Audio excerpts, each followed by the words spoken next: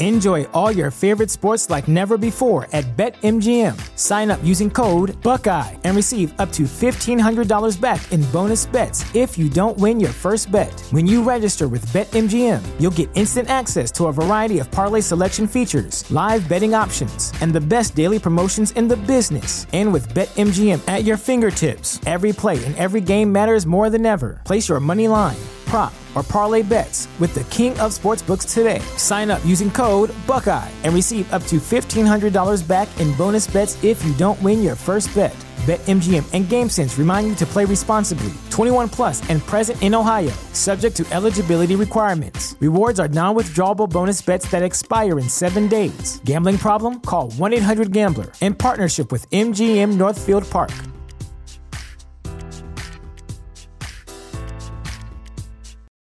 For the ones who work hard to ensure their crew can always go the extra mile, and the ones who get in early so everyone can go home on time, there's Grainger, offering professional-grade supplies backed by product experts so you can quickly and easily find what you need. Plus, you can count on access to a committed team ready to go the extra mile for you. Call, click Grainger.com, or just stop by. Grainger, for the ones who get it done.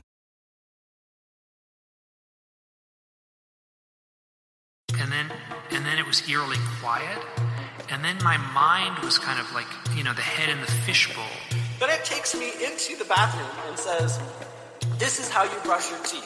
Brush, rinse, repeat. Brush, rinse, repeat. Brush, rinse, repeat. But there were 2 girls. And it was like, you don't have to give us a ride. You can't fill us no. You can't refuse to still let us in his car. The thoughts were all alone in this empty void. The head in the fishbowl. This doesn't look right. They got close enough where he said he could see, their eyes and how intelligent they seem.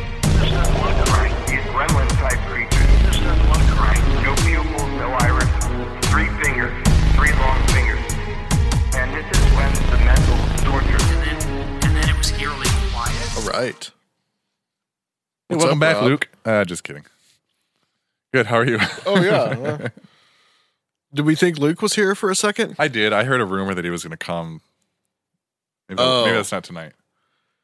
Well, I don't know, man. I don't know. I don't know what's going to happen. You never know. Like I said, he's a free spirit. Everybody recognizes that. Everybody's trying to get Luke back on the show and everything. A little wild card.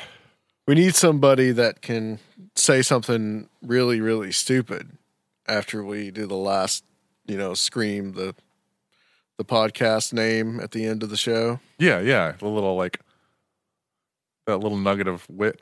Yeah, that just comes right out of him. Something really just nasty and just just quasi disturbing that comes out of his brain. Well, how are you doing, Rob? Oh, I'm good. I'm trying to get back into my normal routine.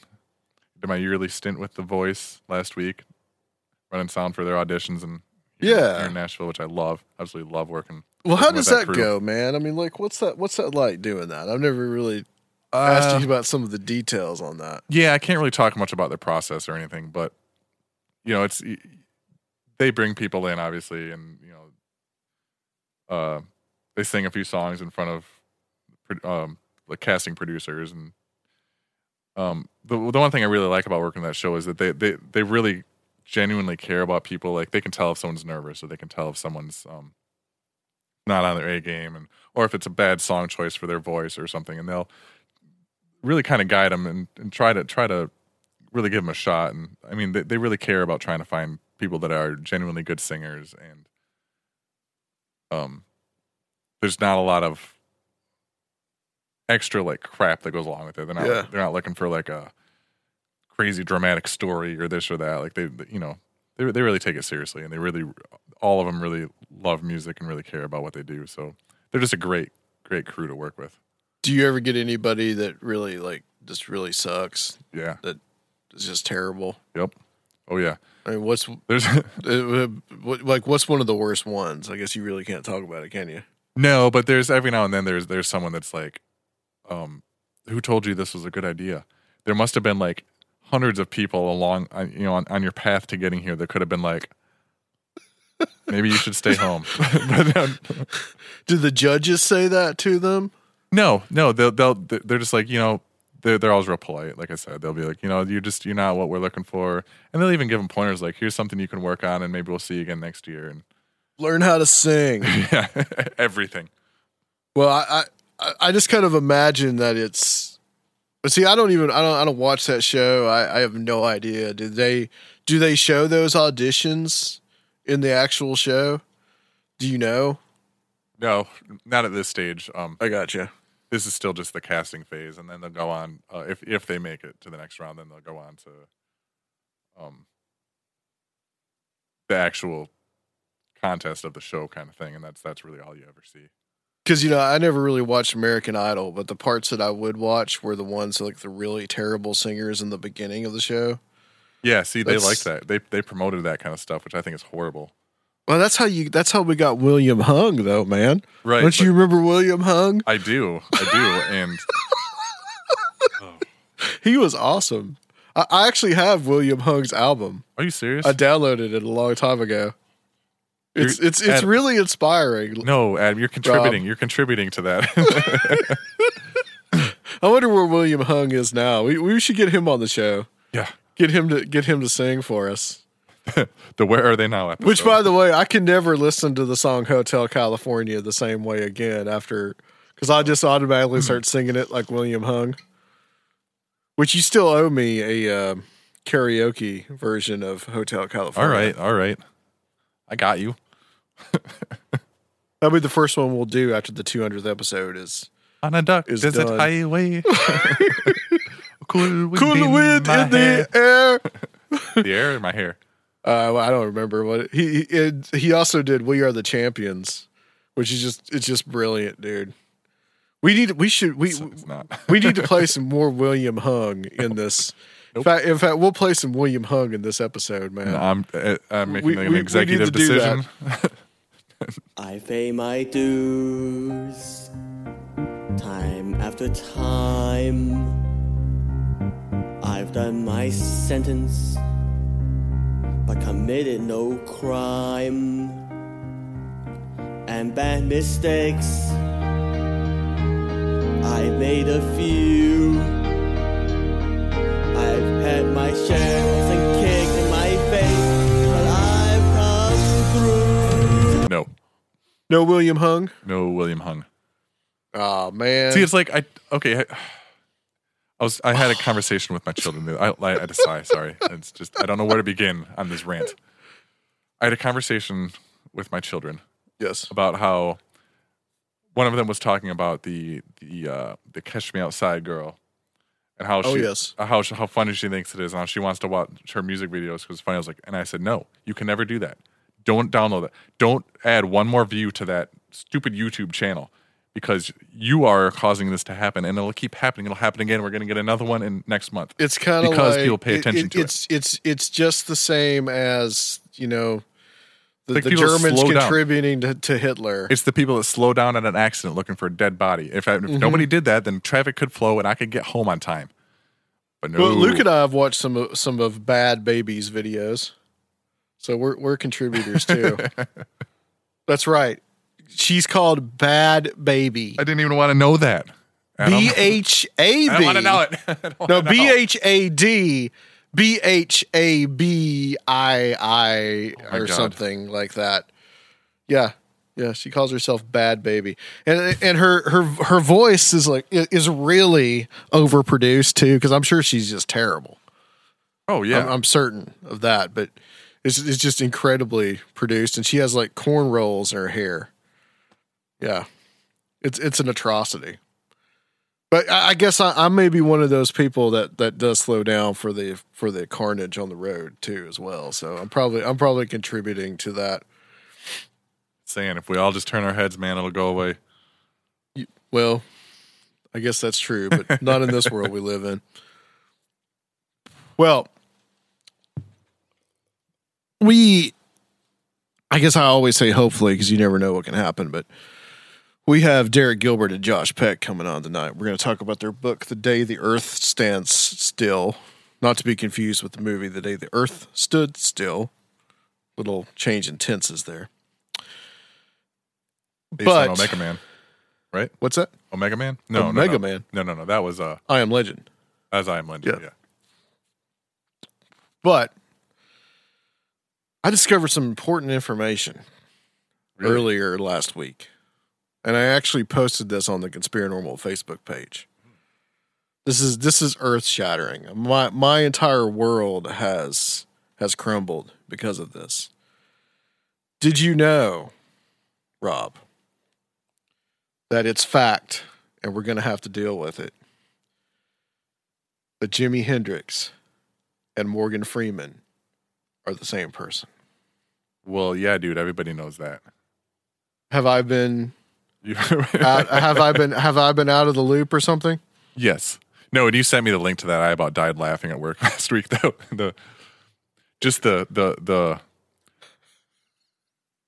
I mean, I like these things. I like looking into these things too. There's a lot of them, but the title and the fact that there's like no room for questioning it Yes. is what got me. It's like, Oh. look, people, this is it. This Yeah. is happening. Deal with it. All right. Yeah. It says it's fact. Now deal with it.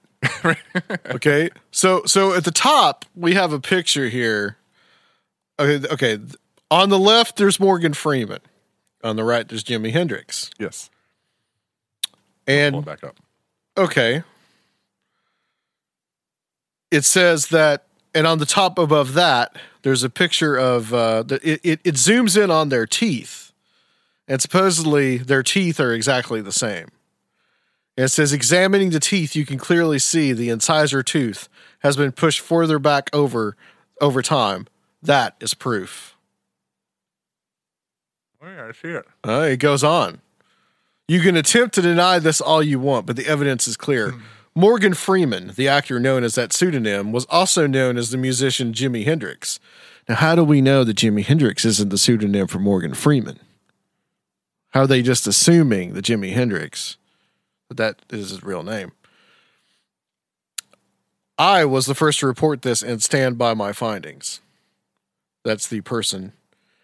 And then we have a picture of Morgan Freeman with his wife, who's white, by the way, on the left, and another picture of Jimi Hendrix reading Mad Magazine with a white lady that supposedly, as I don't know who it is in the picture, but it says, "Do I need to go on?" No, not really, because if you have any ability to critically think and apply common sense, you know for a fact with this scientific evidence as well as the supporting proof of his spouse, now what I'm saying is fact. That's in, capital letters. If you claim to disagree, even after you are looking at the proof in front of you, it shows you are thinking in a conditioned state and are benefiting from this lie somehow. The facts are clear and the evidence is sound. So we have some even more proof. Hendrix's hands. We got, for some reason, a picture of Morgan Freeman with a lemur. And then a picture of Morgan Freeman as what was he in the Electric Company? He was Easy Reader or something like that. Remember, he was in the show Electric Company. You remember Electric Company? I barely remember, but I know what it is. I remember it. I do. I mean, I was born in '76. I remember watching Electric Company. But Morgan Freeman got his start in Electric Company. That was after his career as Jimi Hendrix, obviously. And then we have a picture of Morgan Freeman. So then we have a little bio of Jimi Hendrix and a bio of Morgan Freeman. So, what do you think, Rob? Well, I mean, have you ever heard Morgan Freeman play Little Wing? It's pretty spot on. No, I've never heard this. I'm just kidding. I would like to. that would be the ultimate test, though. If you put a guitar in his hands, like hand him a Stratocaster, and just see what happens. Yeah, just see if just he just stand there and wait, and like you just can't take it anymore, and he just starts shredding. See if he just belts it out, and then he throws it on the floor and lights it on fire. Then like, yep. So, as final proof, it says, so what does Morgan do today? He owns a bar in Memphis that plays live music. Go figure. Man, I am, yeah. This was utterly shocking. I'm not seeing a whole lot of empirical Now, evidence here. obviously, we're being sarcastic here, guys. I mean, we don't believe that Morgan Freeman and Jimi Hendrix are the same person, but it's interesting. I laughed my ass off with this too. I just thought this is beautiful. This is like one of the most sublime conspiracy things that I've ever seen. It's just hilarious. Still the best in my mind. This may be runner up, but still the best in my mind is that Obama is the son of Hitler's daughter and Malcolm X. Oh, that one was pretty good. That one is golden, but this might get the silver or the bronze in my estimation. So here's something from Quora.com. Is there any credibility to the theory that Jimi Hendrix is still alive and well and living as Morgan Freeman? The word theory in the 21st century is misused daily. People made up crazy ideas, call them theories, and the internet propels them instead of shooting them down on the spot. In favor, Hendrix disappeared in 1970. Like I say, I thought he died, but Freeman started serious acting in the 70s. Oh, all right. They are both black. Man, I mean... Proof. Rob and I are both white. We might be the same person. I mean, this could be just one guy doing both these voices. Those of you that are out there, you've never actually physically met us. You don't know. See, we call that possible. You don't know. Possible, not plausible. And Rob could be, Rob, Adam, whoever he is, could be working... it sounds like we talk over each other, but in actuality, because it's all post-production. It's all multi-tracked anyway, yeah. Right. We could be the same person. Luke, that could be one guy doing all three voices. Oh, dude. See? I mean, and we're all white, right? So they are both black, left-handed, and have some similarities. Against different height, age, nationality. I don't really get the nationality part. They're both American, but okay. Maybe he's thinking that Hendrix was British because he got his start in Britain. I don't know. Yeah, could be. Okay, they can all be faked. When Hendrix died, Freeman had already done a few films. Not many, but some to be seen. Could he be Hendrix in disguise? Would he have time to pretend to be an unknown actor while in the peak of his musical fame? Freeman is a bit older than Hendrix, so could Freeman pretend to be a younger musician and when famous, give it all up to become an unknown actor and rise to stardom again? Our famous Hendrix wanted to disappear, stole the identity of an older person, and to be away from the press started to act and become an Oscar-winning actor and the most recognizable voice of his generation. Man. I'm telling you. Possible.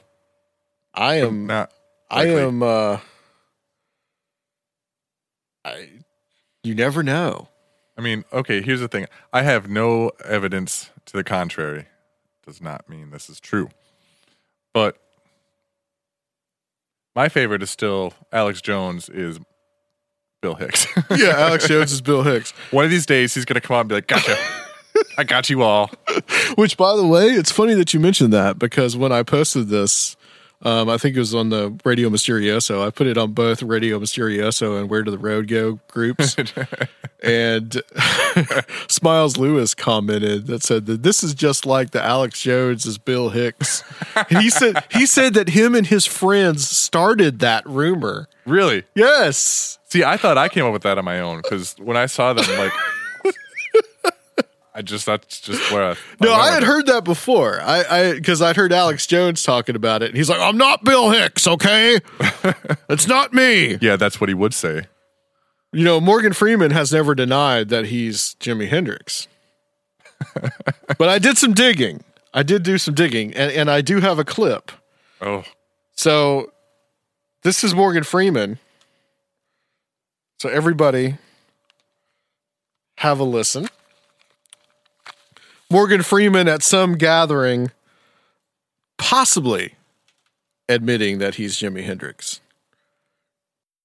Anecdote about, because I did Shakespeare and I was wonderful, but that one play, I had a costume that looked like a harem type thing, with sash and blousey, and I had a huge fro, and they put a band around my head, and I walk out on stage, first preview, audience, I guess it was preview. The Free Theater doesn't have previews, do they? Yeah. Do they? Oh, yeah. First preview. Then was the first time they had an audience, and I walk out on stage, and somebody way in the back said, "Sing Purple Haze."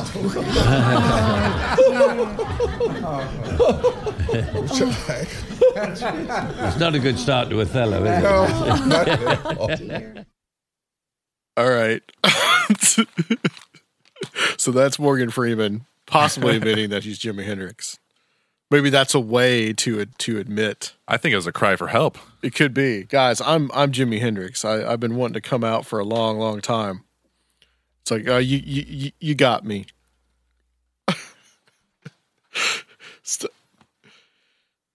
Man, the internet is a wonderful and weird place, isn't it? It really is. I love it, though. Truly, dude. Truly. Oh, man. Well, I think with that, guys, we'll go on to the guest. I might have some more things about actors and celebrities that fake their own death later on. We know Tupac did for sure. Oh, yeah. Pretty certain that Andy Kaufman did. I'm still honestly waiting for Trump to take off his mask and reveal that he's Andy Kaufman. That's what I think. That's what everybody is hoping. I mean, because you think about it, Trump.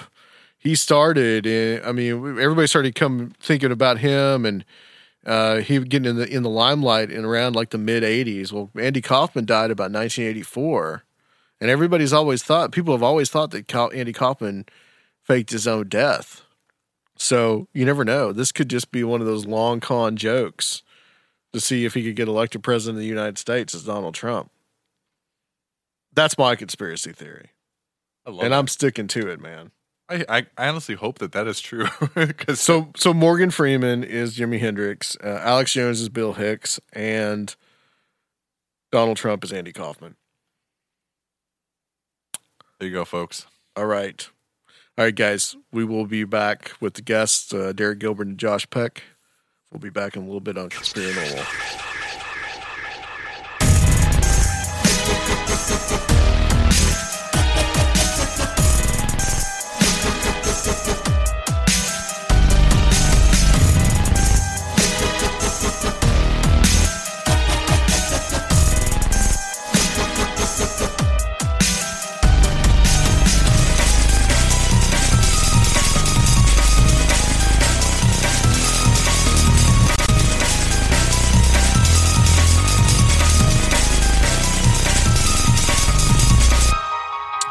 Okay, guys, back on Conspiracy Normal. Rob is here. I am. Say hello to everyone. Hello, everybody. And we have on the line two people that I've wanted to get on for a long time. That is Derek Gilbert and Josh Peck. Hey, how you doing? Good to be on the show. Thanks for having us on. Yeah, we actually got to hang out with you guys over in Roswell last year. Yeah. Which you guys were there at the Guy Malone's conference, kind of covering it. And then, Derek, you disappeared at some point, and Josh and Natalina and Rob and I and a couple other people, we all ended up at the Applebee's. Oh, that was a super rainy night, right? Yeah. That was the only night that it actually rained in New Mexico while we were there. Yeah. Was the night of the parade, oddly enough. Well, it kept the flies away at least. Yeah, oh God, yeah. Only some of them. We brought some of those flies home with us all the way to Tennessee. Yeah, I think we did. Yeah, that was like the land of Beelzebub out there, man. It was. Tell me about it. We did a number of interviews over there at the Baymont, and I swear one of the interviews, and I forget who it was, Josh. Maybe you remember, where we started. There was like maybe 4 flies in the room, but the room was closed. The windows were closed. Doors were closed. It was Joe Jordan. By the time we were done, 45 minutes in, literally. There were like 3 dozen flies in the room. They were multiplying. It was like being in the middle of a Stephen King novel. Oh yeah, and editing for that interview was awful because there were so many flies. So every time that a fly landed on his face. You know, I mean, and Joe's like a class act. He'll just run through the interview and just do it anyway. But trying to edit around that, oh man, it was pretty tough without getting out, you know, without cutting out any of the good content he was providing. Right. Which, by the way, not to pitch anything too early, but we do have that interview in a very special offer at officialdisclosure.com. Oh, I see. Yeah, I asked somebody what was the deal with the flies, and somebody said it's the stockyards. So it's like, look. We live just across the fence line. We live on a ridge here in the Ozarks. We're outside of town. We're so far out that cable doesn't reach to us. We can't get cable television where we live. And we live just across the fence, about 150 feet behind our deck is a cattle operation. Mm-hmm. I'm telling you, cattle don't produce that many flies naturally. Yeah, it was crazy, man. It wasn't the cattle because you were in town, first of all. Secondly, like I said, we live across the fence from a cattle operation, and there just aren't that many flies. That's true. No, what was funny is when we got there, we drove straight, and we ended up at a loading dock. Like we drove straight to the load-in for the conference. Yeah. And so the loading area has all these dumpsters, right? Right. So I was like, okay, yeah, there's a lot of flies because there's a lot of dumpsters, obviously, you know, no big deal. But then I learned when we got away from that area that it was not that was not the case. The whole rest of Roswell was exactly the same. Right. Yeah, it was bizarre. And at the Roswell Mall, especially. Oh. Yeah. Pretty crazy. Well, guys, you have a book out. You have co-written it called The Day the Earth Stands Still. And like as I said before, not to be confused with the film, The Day the Earth Stood Still. So I want to get into this. The subtitle is Unmasking the Old Gods Behind ETs, UFOs, and the Official Disclosure Movement. So some very interesting stuff in here. And of course, we won't cover it all. But I heard a very interesting thing that Josh said on another podcast that I listened to. And I thought that we would kind of start with this. You know, a lot of people in the kind of the Christian circles will say that, you know, well, it's demons. It's just demons that we're dealing with when we're dealing with UFOs or flying saucers or alien abduction phenomena, whatever. But Josh, you said something that kind of perked my interest where you said that, you know, you were kind of tired of looking at it that simplistically. Yes. I'd kind of like to get both of you guys' thoughts on that because I thought that was a very interesting statement. Yeah, and you know, it's absolutely true because that's only the first step. And it goes so much deeper than that. I mean, it's not just all demons. I don't think what's going on in the alien abduction and the UFO phenomenon, I don't think demons are even capable of that level of thing. You know, they can probably contribute to a certain extent. And, you know, I have no doubt about that, but you're absolutely right. It's way too simplistic to just say, well, it's all demons. When I was, for your audience, just a really quick, and I'll make this brief, just a really quick backstory on me, sure. For those who might not be familiar with me, and shame on you if you're not. No, I'm kidding. But I grew up in a really, really traditional, like Southern. I lived in Michigan, but it was kind of set up like a Southern Baptist church, you know, household kind of thing. And that was my environment and everything. And it was great. You know, that environment taught me about Jesus, got me saved, you know, all the foundational stuff that you want in Christianity. I was provided with that. So I'm not bashing on the Baptists. Actually, most of my friends are Baptists, so I would be in trouble if I was doing that. And I'm not. I'm totally not.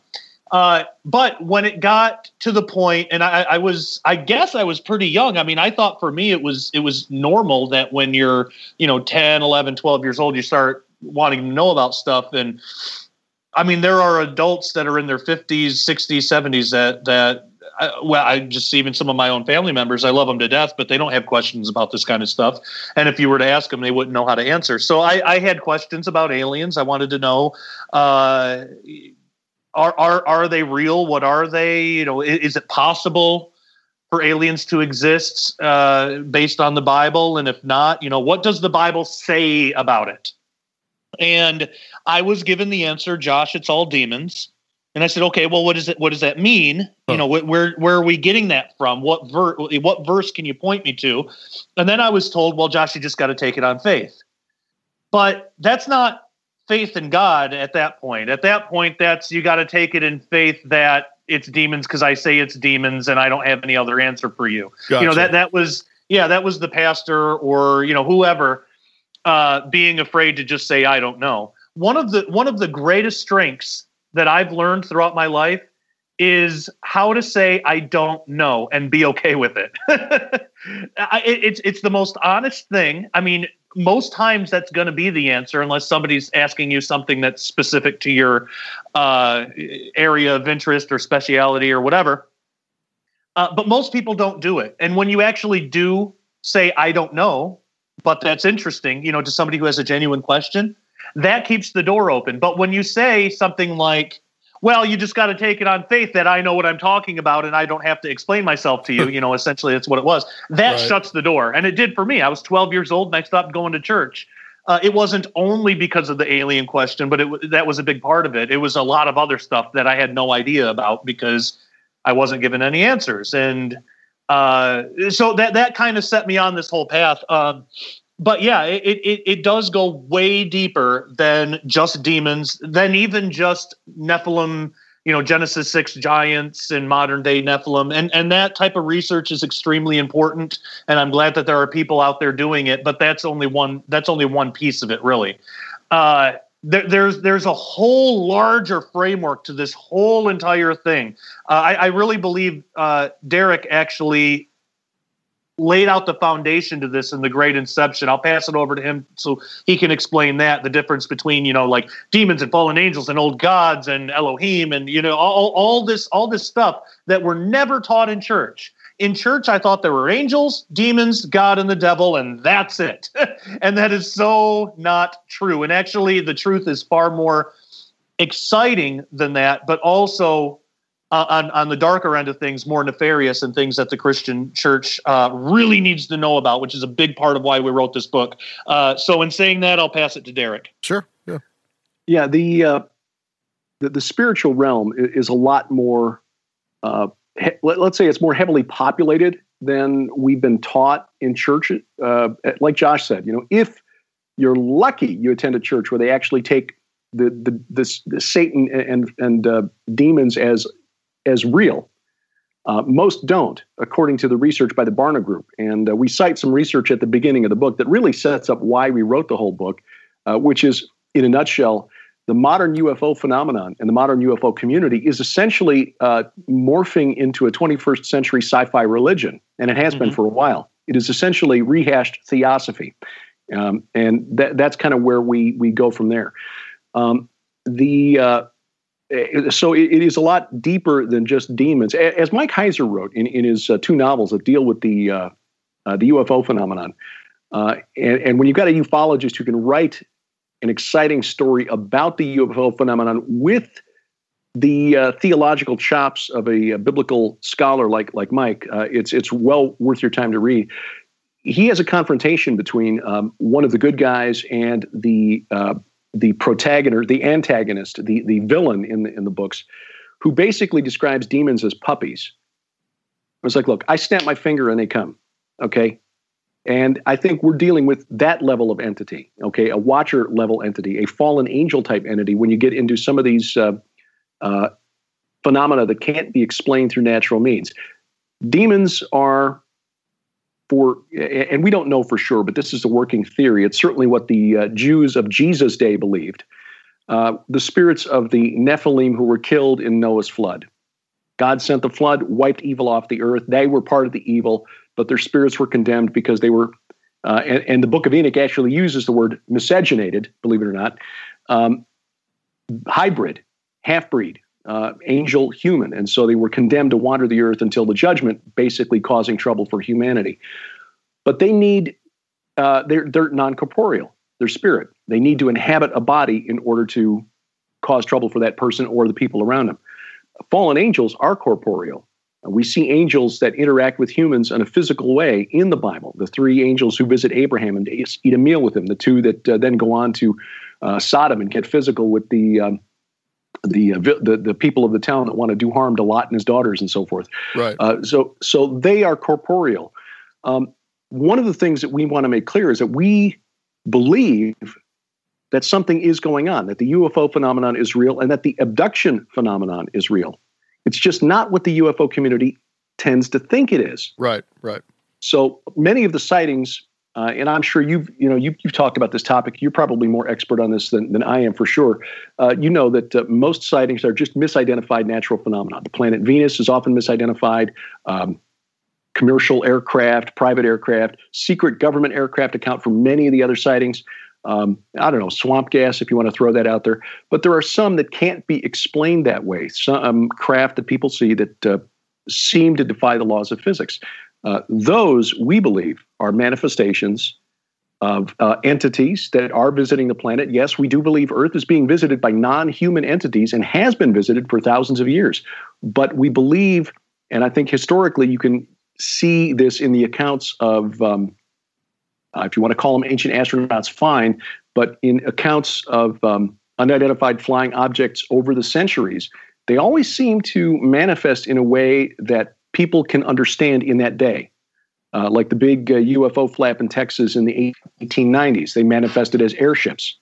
What was it? Alexander the Great in the 4th century BC saw flying shields. Now today, we see flying triangles or saucers or whatever. And interestingly enough, the depictions or descriptions of flying saucers didn't start becoming popular until after the newspaper accounts of Kenneth Arnold's sighting, the Mount Rainier sightings in June of 1947. And he described them not as looking like flying saucers, but they flew like saucers that were being skipped across the water. Yeah, skipping like saucers, yeah. Right. So a headline writer picked it up and changed it to flying saucers, and suddenly people were seeing. But the drawings that Kenneth Arnold produced actually looked like those, like that flying wing from the Indiana Jones movie. Yeah, a lot of people don't know that. They just think he saw flying saucers, but yeah, it looks something like the flying wing. Right. Yeah. Exactly. But then comes 1951. Yeah. Sorry, I was just going to let me just wrap this with this real quick. Comes 1951, and the book. Josh is chomping at the bit. I have such a small comment, and I don't want to derail the whole thing for it. I was just going to say it follows the culture because he said flying saucer, the culture grabbed onto that, and then all of a sudden everyone's seeing flying saucers, even though he drew a wing, nobody sees wings. Okay, Derek, continue forever because that was all I wanted to do. That's all I wanted to say. Problem. And comes 1951, and the movie on which the title of our book is based, The Day the Earth Stood Still, with Michael Rennie as the alien Klaatu and his robot sidekick Gort. That sort of firmed up the image of flying saucers in the minds of at least people in the United States and probably around the world. I mean, it was a huge movie. And they remade it with Keanu Reeves, didn't do it as well as they did back in 1951. But that kind of cemented the image of the flying saucer in people's minds. And after that, that's what people saw. Yeah, I believe that there's kind of it's kind of a circle. It's kind of like these things come into popular culture, and then all of a sudden people start seeing these things, and it dies down, and something else comes into popular culture, and they start seeing these things. It's just like this circle that just keeps happening. Well, and there's a little bit of the whole life imitates art imitates life thing too, because both the Nazis and the United States military both did develop UFO saucer looking craft, but I think it was all experimental and none of it got off the ground, and it just kind of further pushed along the whole mindset. Yeah, I mean, well, there's still people today who are just totally fascinated by the concept of the Nazi bell and whether or not it actually flew and whether it was a craft or a time machine or something. So yeah, there's been a lot of research into that. And of course, a lot of the Nazi scientists who survived the war made it into the United States under Operation Paperclip. And I know that you've talked to Nick Redfern about his book about Roswell. And there are others who, like Nick, believe that Roswell was a cover-up, not of an alien craft, that the alien craft story was the cover-up to hide from the American public some story, one of which might be that whatever crashed was the product of Nazi scientists who were now on the American taxpayers' payroll, which wouldn't have gone over very well in 1947. So And that's something else we cover in the book. The long history of the intelligence community's involvement in shaping the narrative, shaping the public's perception of flying saucers, of unidentified flying objects for their own purposes. Right, exactly. And Paul Benowitz and all that stuff. And Well, and I'm looking forward to talking to Jack Brewer. I only shared, talk with him for a couple of minutes at the conference there, but I listened to your interview with him and I've read his book, and that was really influential in shaping my approach to the chapters that I wrote for the book here. It startled me to realize how far from scientific rigor, academic rigor, some of the best known names in research working with abductees have been over the last 40 years or so. And I won't name names because I don't want to cast aspersions on anyone's character. I would just recommend people get Jack Brewer's book, The Greys Have Been Framed, because it is an excellent work. Agreed. I just think that there is a lot more to the story than most people are being told. And as Christians, I think we need to educate ourselves so that we address this topic. Again, the statistics at the front of the book, 36% of American adults, according to a 2012 survey conducted by National Geographic Channel, believe that we're being visited by extraterrestrials, that we're being visited by extraterrestrial intelligences, beings from outside our solar system. More than 1 in 3 Americans believe we're being visited by ET. That's not a fringe belief. No, especially when you compare that to the Barna Group's research that shows that only 10% of American adults have a biblical worldview. And that, it's essentially, when it comes right down to it, there are more people who believe in ET than believe in God as he defined himself in the Bible. I want to make a point as well that, in my opinion, from looking at this stuff as long as I have, I think the unidentified flying objects, UFOs, and the alien abduction phenomenon are two separate things. Yes. But I think they have been thrown together, and they're really not together. This whole idea that it's alien, so that this must be A must follow B. Well, it doesn't necessarily do that, in my opinion. Yeah, think about it this way: if you take out the narrative, if you take out all the alien narrative, we're so indoctrinated in our culture with that it's hard to think in those terms. But let's say, like, you take out that narrative, if you know nothing about it, and one night you see a weird light in the sky, or let's even put it in more natural terms. You see like a helicopter, and it's a helicopter, but it's not. It doesn't normally fly over your house. You just see it one day. Next day, people are breaking into your house and threatening you physically. Would you think to connect those two? Most wouldn't. I wouldn't. I probably wouldn't even remember that I saw the helicopter, the day before. So when you think about it, it's sort of more of like a supernatural version of the same thing. You get people that will see a weird light in the sky, or they'll see some kind of strange craft, even crafts that are changing shapes in the sky.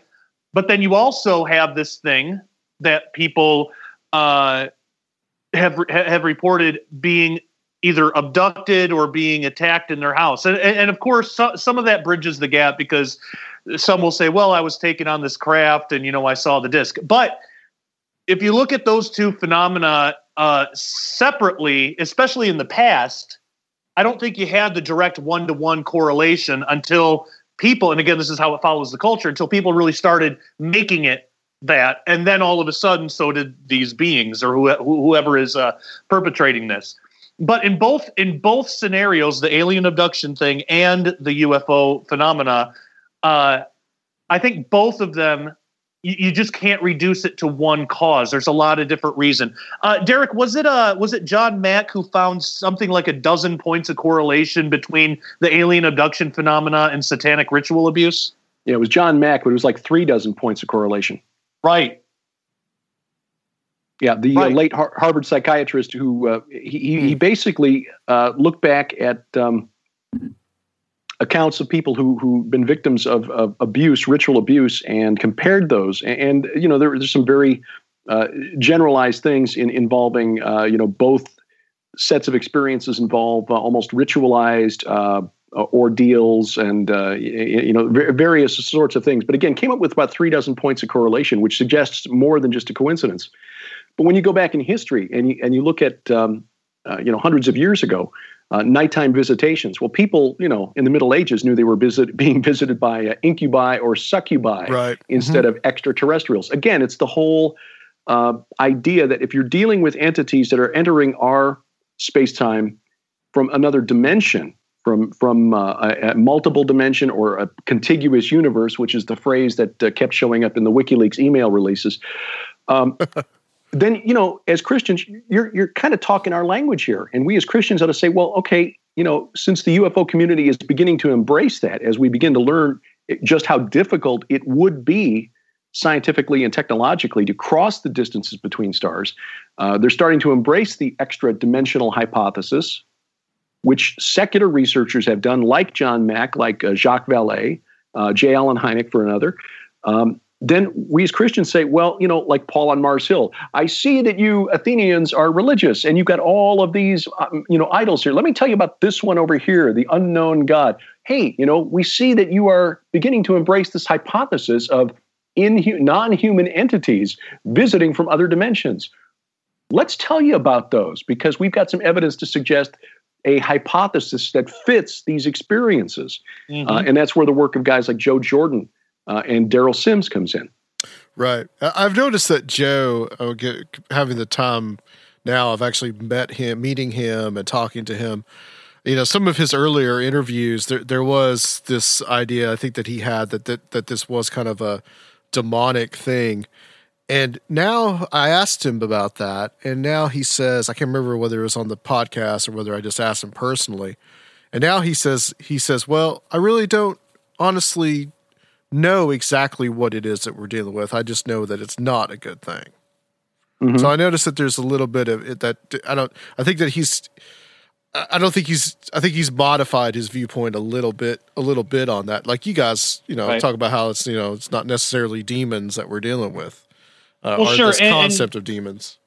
Yeah, and the most important thing is while none of us really know exactly, because we're all human and we're all kind of confined to 3 dimensions of space and 1 in time, and we can't even imagine what a 4th dimension of space would even look like. We don't have the capability of that. While we all recognize that it's really mysterious and maybe we don't know exactly what we're dealing with, people like Joe Jordan know the answer to how to get it to stop, how to deal with it. We might not know what we're dealing with, but we know how to deal with it. And I think that's like infinitely more important. And that's the cool thing about Joe is, and that's why like I've gotten criticized before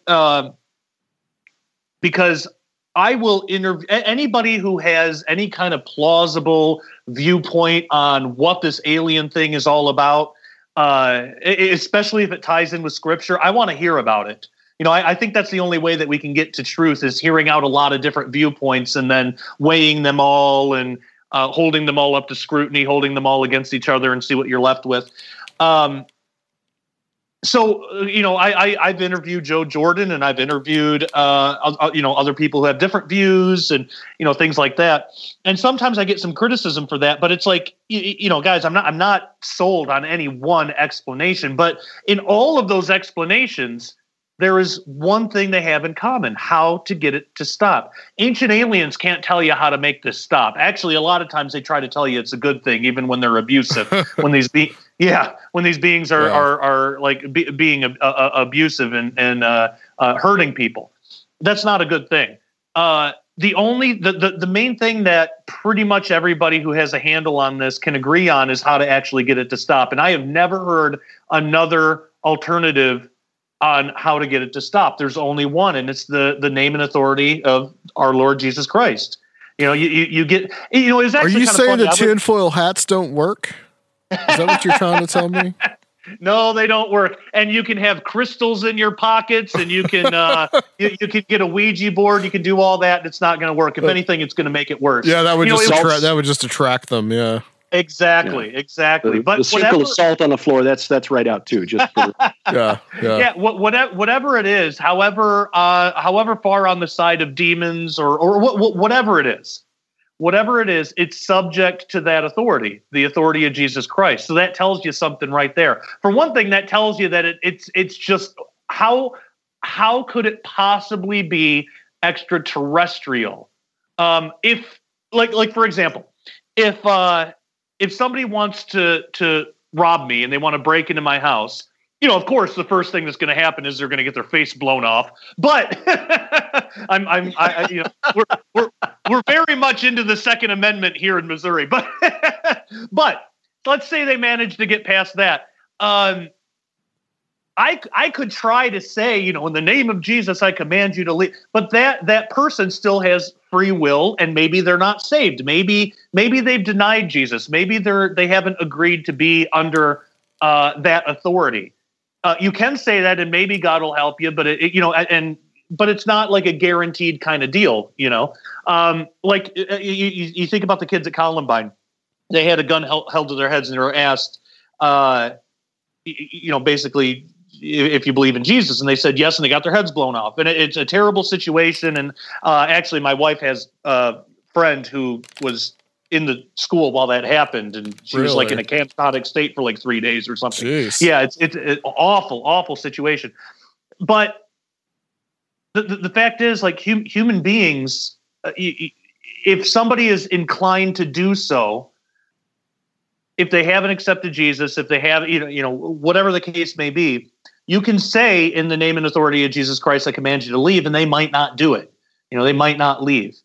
But for some reason, anytime that somebody has believed those words and actually used that in an abduction scenario or like a sleep paralysis deal, which those are very closely related. I haven't had the abduction stuff, but I've had a lot of the sleep paralysis stuff. And hearing people like Joyce Ahrens, who we also interviewed, hearing her describe some of the things that she was feeling, like you just know something's wrong and something's going to happen, even though you're wide awake, you haven't even gone to bed yet. I know exactly what she's talking about. I know what that feeling is like.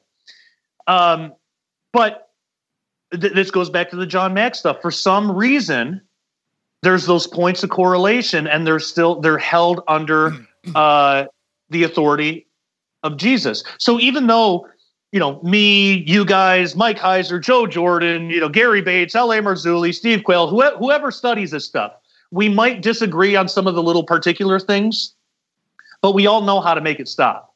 And I think that's infinitely more important. It's the name and authority of Jesus Christ, and that tells you that it can't be extraterrestrial. If it was extraterrestrial, then they would have free will just like we do. Why wouldn't they? If we have it and we're the imagers of God here on this earth, of course, something else, there would be no reason to believe that they wouldn't have free will as well. They wouldn't be held under that same authority, but for some reason they are.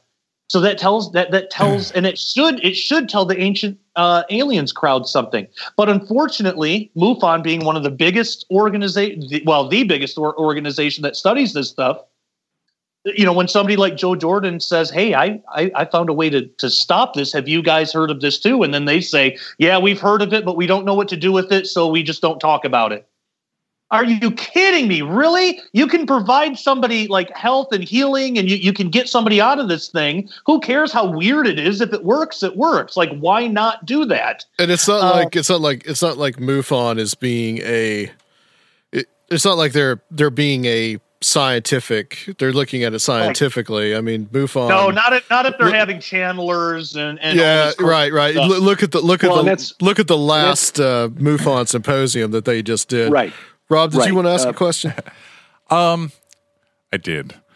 No, I come from a more secular viewpoint, not like not a crazy like, oh, this is all nuts and bolts and kind of a thing. But I did want to pose that maybe what if, say, people who don't believe in Christianity and they experience this and they hear that people calling out to Jesus can help, but they're calling out to something that they don't believe in. There's no belief there. There's no passion. There's no intensity. So my question is, what if it's just the belief itself, not not the underlying what that belief might infer, but just the faith and the passion itself that drives us away. What if it's more of a psychological element, and it takes it takes a real strong belief to drive that element away. No, I totally get it. And if there were other examples, and please, if anybody listening has any, I would very much be interested in reading them. And I'm not skeptical of this stuff. Like I want to have as much information as I can so I can form, a good hypothesis. Sure. Right. I personally haven't heard of anybody calling on Buddha or Allah or any other deity and been successful in stopping an experience. Usually when that type of stuff happens, and this is generalizations, but usually when that type of stuff happens, the abduction experience continues. Now, I don't have any reason to believe that somebody in India, somebody who, they've had thousands of years of,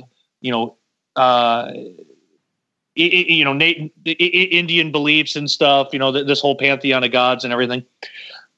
There's no reason for me to believe that they don't fully and totally believe that's real. And actually, we believe it's real too. We just have a slightly different interpretation that's not the all-powerful God. Those are just kind of the, I guess you could say fallen angels, but maybe Elohim is a better word. And we can get into that more. But going back to Dr. Heiser's work on that. Yeah, right? Right. Yeah, exactly. Yeah. But the level of faith, a Christian would be dishonest if they say they've never doubted. I certainly have. I've doubted, and it would not surprise me if somebody of another religion, even though I believe that the interpretation of that is wrong, that maybe they have stronger faith than me in their thing. I don't think it's a question of faith, because I haven't. And again, if people want to correct me, I would love to hear an experience where somebody called on Allah or somebody called on Buddha or the Krishna or any number of anything out there and have actually managed to stop. Because I've heard, what's his name? David Jacobs. I've heard him sort of say, well, when people call on Jesus, the thing is, the abduction thing is already done, and they're just kind of waking up and they're already leaving, and then they call on Jesus, but they're already kind of out the door, kind of thing. That doesn't add up. Well, he thinks it's totally physical. I mean, it's totally material to him. So right. And in a way, I agree with it. In a way, I actually think that it's a lot more real and physical than what most people would think, because the true extra dimensional hypothesis, if you have a being that consists of more dimensions than 3, just by nature, it's more physical, it's more real, but they also have extra dimensions that they have access to. I think about how much more real we would be to a hypothetical 2-dimensional being, a flatlander, if people are familiar with that analogy. Yes. Mm-hmm.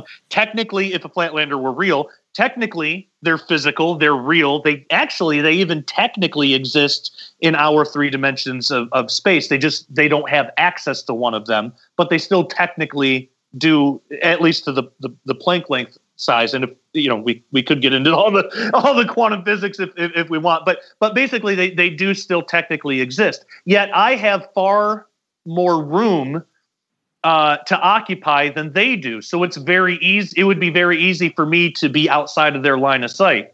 Well, it's the same with these beings. Just because they seem wispy and ghostly and ethereal to us doesn't mean they actually are. Actually, if anything, I think that lends itself more to the extra dimensional hypothesis. How else and why? How else is an alien going to transport somebody through a wall? And even if they could do that, why, when there's a perfectly good door in the room? Why expend all the energy and all the technology it would take when there is a perfectly good door? It works fine. They could use that, but they don't. They always go through doors, or they go through through closed windows. I think that is evidence that we're talking about something extra dimensional here. Just like if I were interacting with a 2-dimensional being, I could lift him out of Flatland, out of his 2-dimensional universe, and to the rest of the Flatlanders, it would look like he disappeared because they don't have access to the 3rd dimension. So Anyway, yeah, I kind of got on the ramp there, but I want to go back a little bit to the ancient aliens concept. You guys do a good job, and Derek, I'm going to throw this over to you. Tracing some of these beliefs, you mentioned this as a kind of modern day theosophy. So I'd like you to trace some of where these beliefs are coming from. That has now kind of been like all of it has kind of been repositoried into the ancient aliens theory, and as an extension to the overall UFO religion.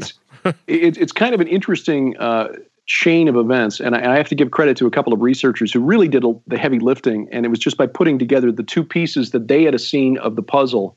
One is Peter Levenda, who I've interviewed several times, and he's written some excellent books on the occult. I think I've heard every interview you've done with him, just about. Fascinating stuff. Oh, yeah. I enjoy his work. Would love him to put his mind to work for Jesus Christ, but I think he's really, at least the last time I talked to him, he was still convinced that you could access the spirit plane through proper purification and discipline.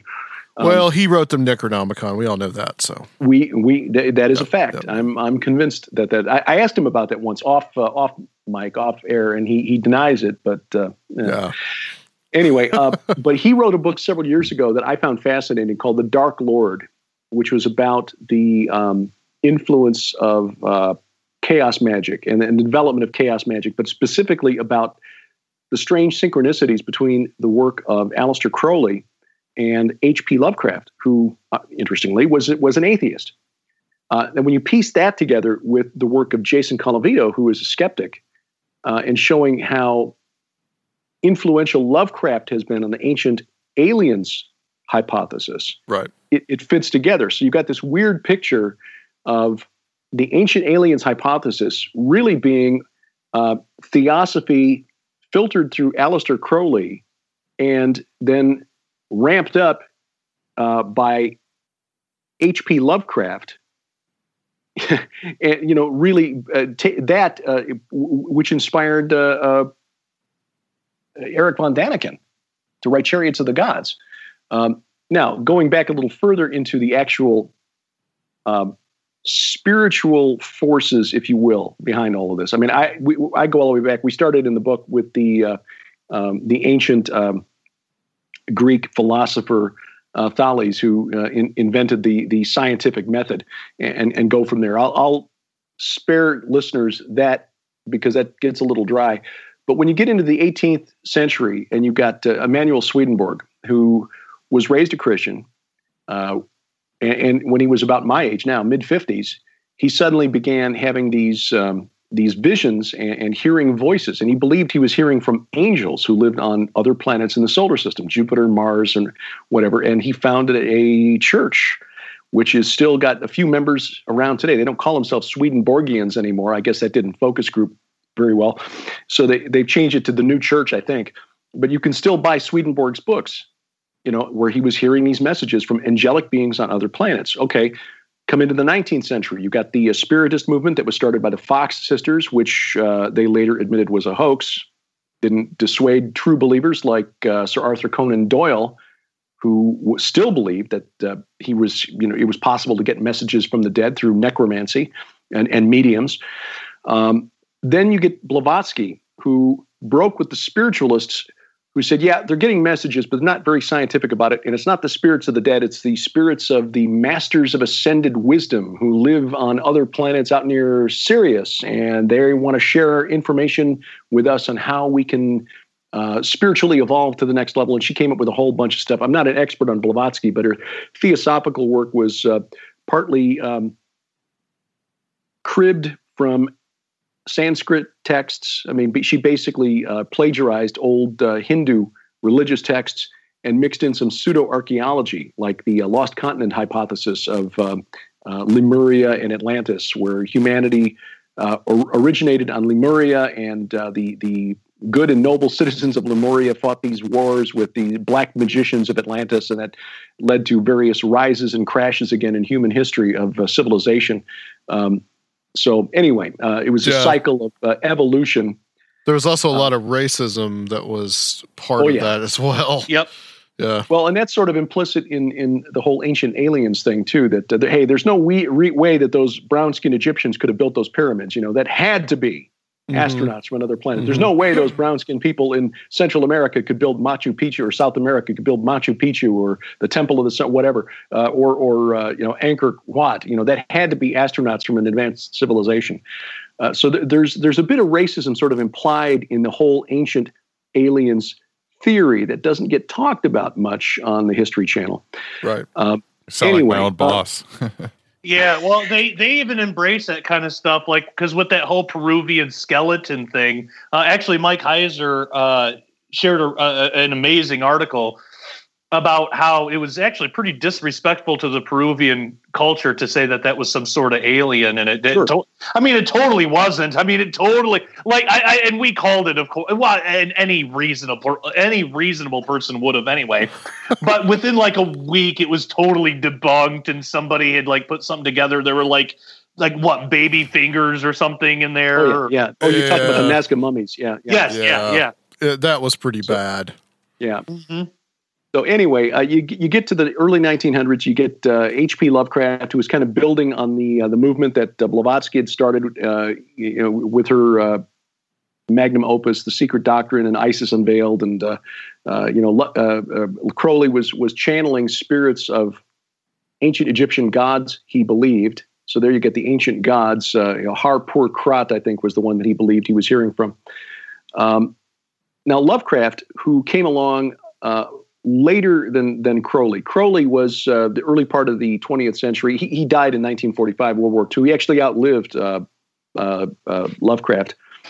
But Lovecraft wrote The Call of Cthulhu, which is the story that kind of made him famous, and set up the description, or the kind of overarching title for all of his work, as the Cthulhu mythos. Other authors borrowed from the monsters that he created and so forth.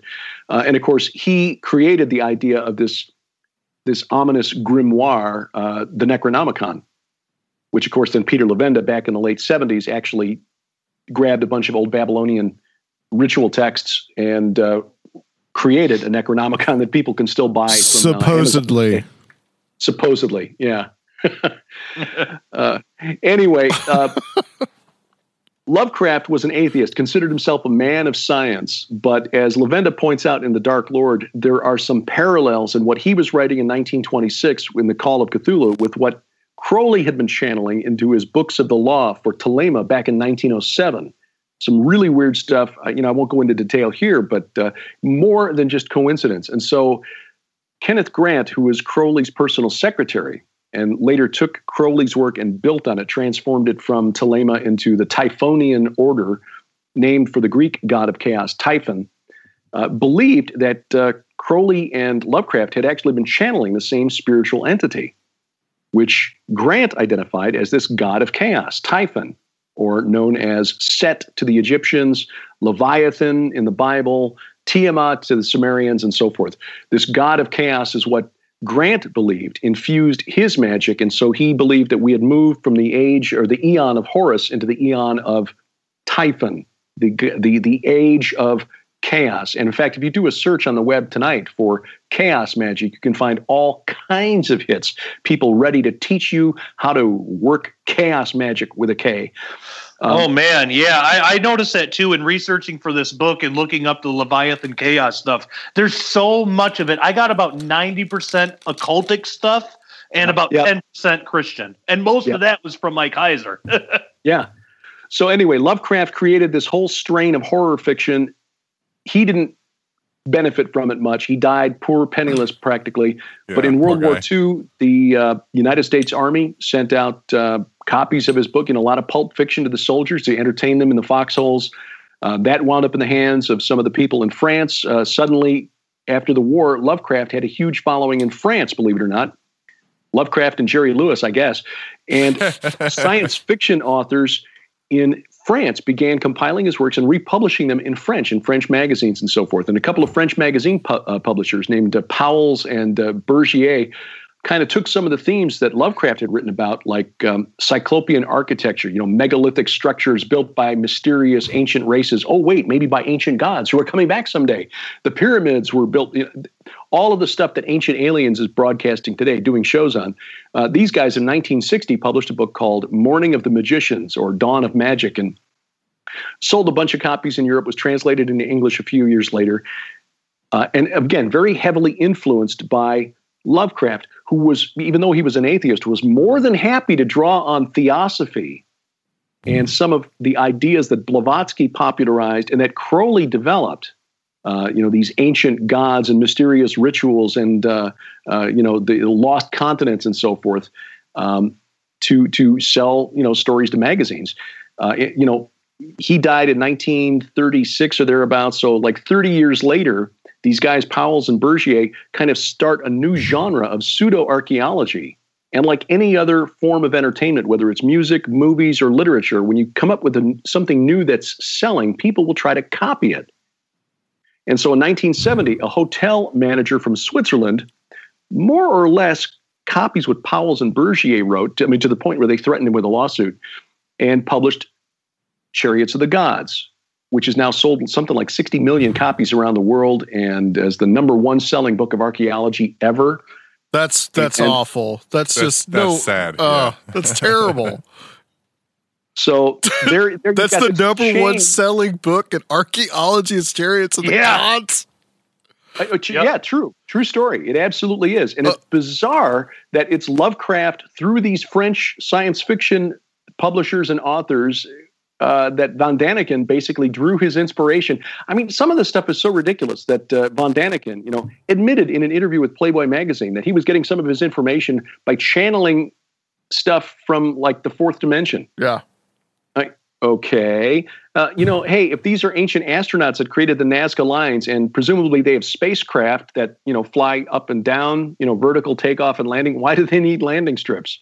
Yeah, like rockets from the 1960s. I wanted to ask you, Derek, just as an aside, I was thinking about this when I heard you on another show. The Morning of the Magicians, was that also where some of the Merovingian mythos, the bloodline of Jesus stuff started as well? I don't know if they dug into that or if that came later with, in fact, I was just talking about this the other night with the Dan Brown stuff? Yeah, but Dan Brown. Yeah, the Holy Blood, Holy Grail stuff. Right. A lot of that was borrowed from Gnosticism. It was, and that stuff that came from Bagent and Lee, who wrote Holy Blood, Holy Grail, but they got their stuff from the Priory of Sion stuff that was shown to be a hoax. Yeah. Right.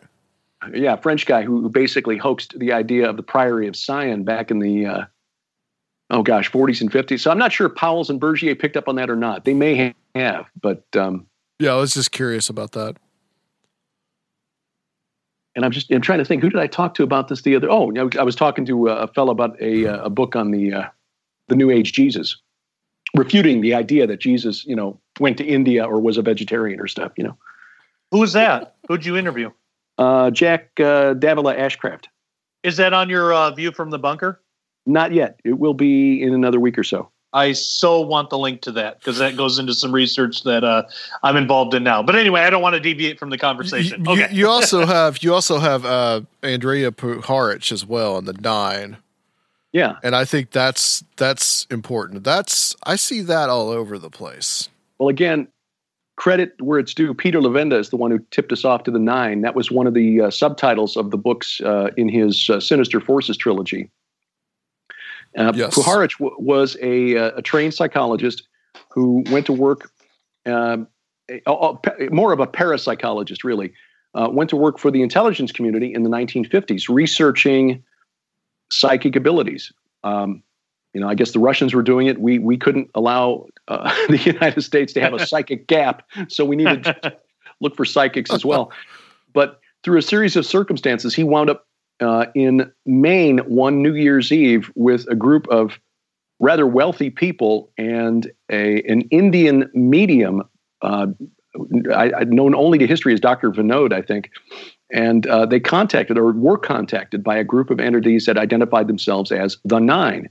Well, they made repeated contact, and some of the people involved in these sessions over time were some very, very wealthy old money types. I mean, members of the Astor family and the Forbes family. The inventor of the Bell helicopter was one. As time went on, and we got because this was back in the early 50s when they had their first session, but the Nine, or the group that contacted or communicated with the Nine, met into the 70s with a kind of a rotating cast of people who would come and attend these seances with this group.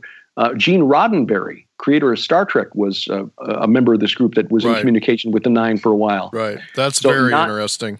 I know, isn't it? Not a coincidence that Deep Space Nine was one of his creations, and that particular series had a very strong theological story arc, with Commander Sisko being, the prophesied savior of the Bajorans. But over time, it was revealed that the Nine, who they believed were extraterrestrials and orbiting the Earth in spacecraft, were actually the Aeneid, the 9 principal gods from the Egyptian pantheon at Heliopolis. And that the leader of this group, who identified himself first as Tom, was actually Atum, the creator god of the Egyptians.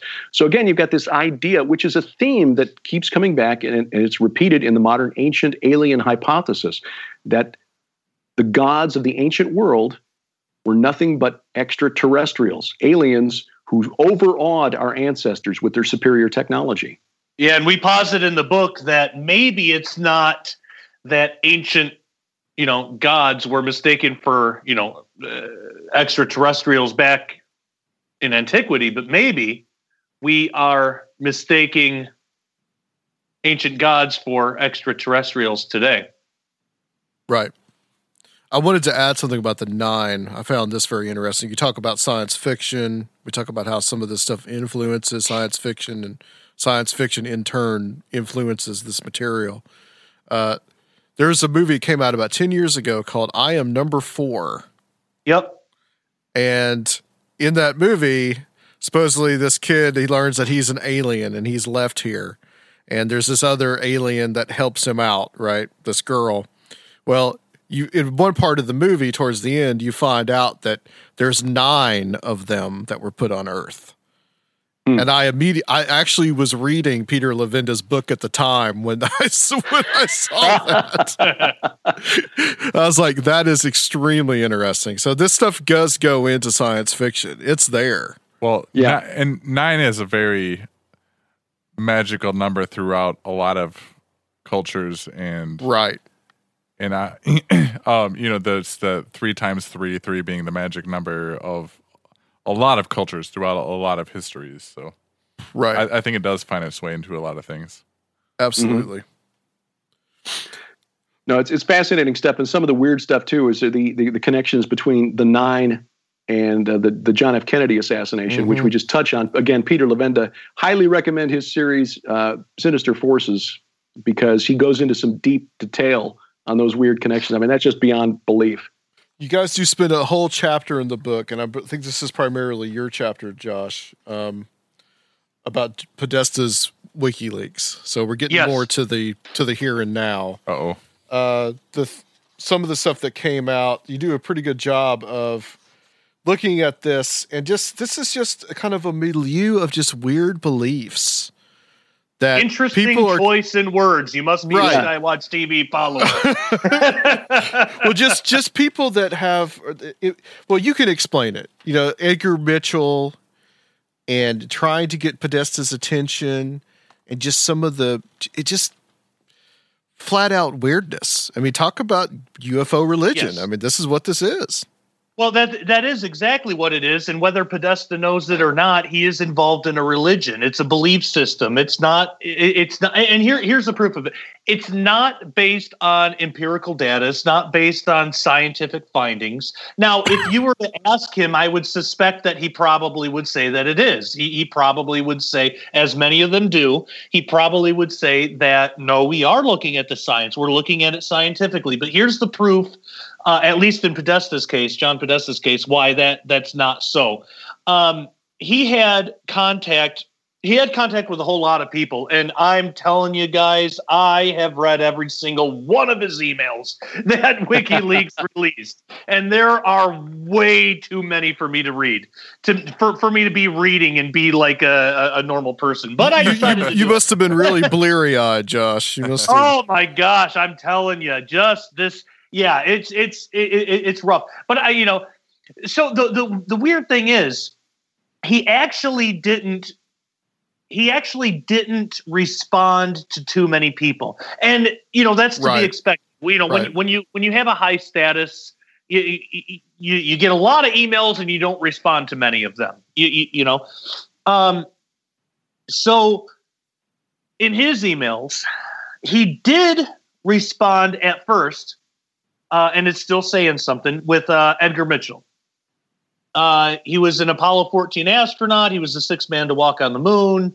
And he was, he's passed now. He died, but at the time he was working with, Terry Mansfield, who is basically, I guess, an alien channeler. I don't know, but, I swear you look at her website, it is, just people will have to go and look at it themselves or read the book, actually, even better yet, because we just went ahead and published all this stuff. We just because it's always your most reliable source are the channeled aliens. That's always the most reliable source. Yeah, I mean, that's the weird thing. That was what John Podesta responded to. Now he did have people like Bob Fish, and this isn't like a nobody. This is actually he's pretty prominent in this stuff, and he was trying to get John Podesta's attention, because just for some backstory for those who don't know, John Podesta, he's like in the DNC, and he worked on Hillary Clinton's campaign. He worked with Barack Obama. He actually even tweeted out that the biggest failure was he couldn't get the Obama administration to release anything for official disclosure and all that. We document all that in the book, but so that's basically John Podesta. He's been a champion for official disclosure for a long time. That's like his main deal, but he's also held high status in the government and really even in the public. I mean, the Pizzagate thing kind of messed him up a little bit for good reason. But besides that, I mean, he's out there. People know who he is. You can ask anyone on the street who's John Podesta, and they'll at least be able to tell you Pizzagate. I mean, they'll be able to say, well, Hillary Clinton, something with kids. I don't know. They'll at least be able to tell you something. So he's a well-known name. So Bob Fish emailed him, and actually, I read all seriously every email that was released by WikiLeaks. I've read.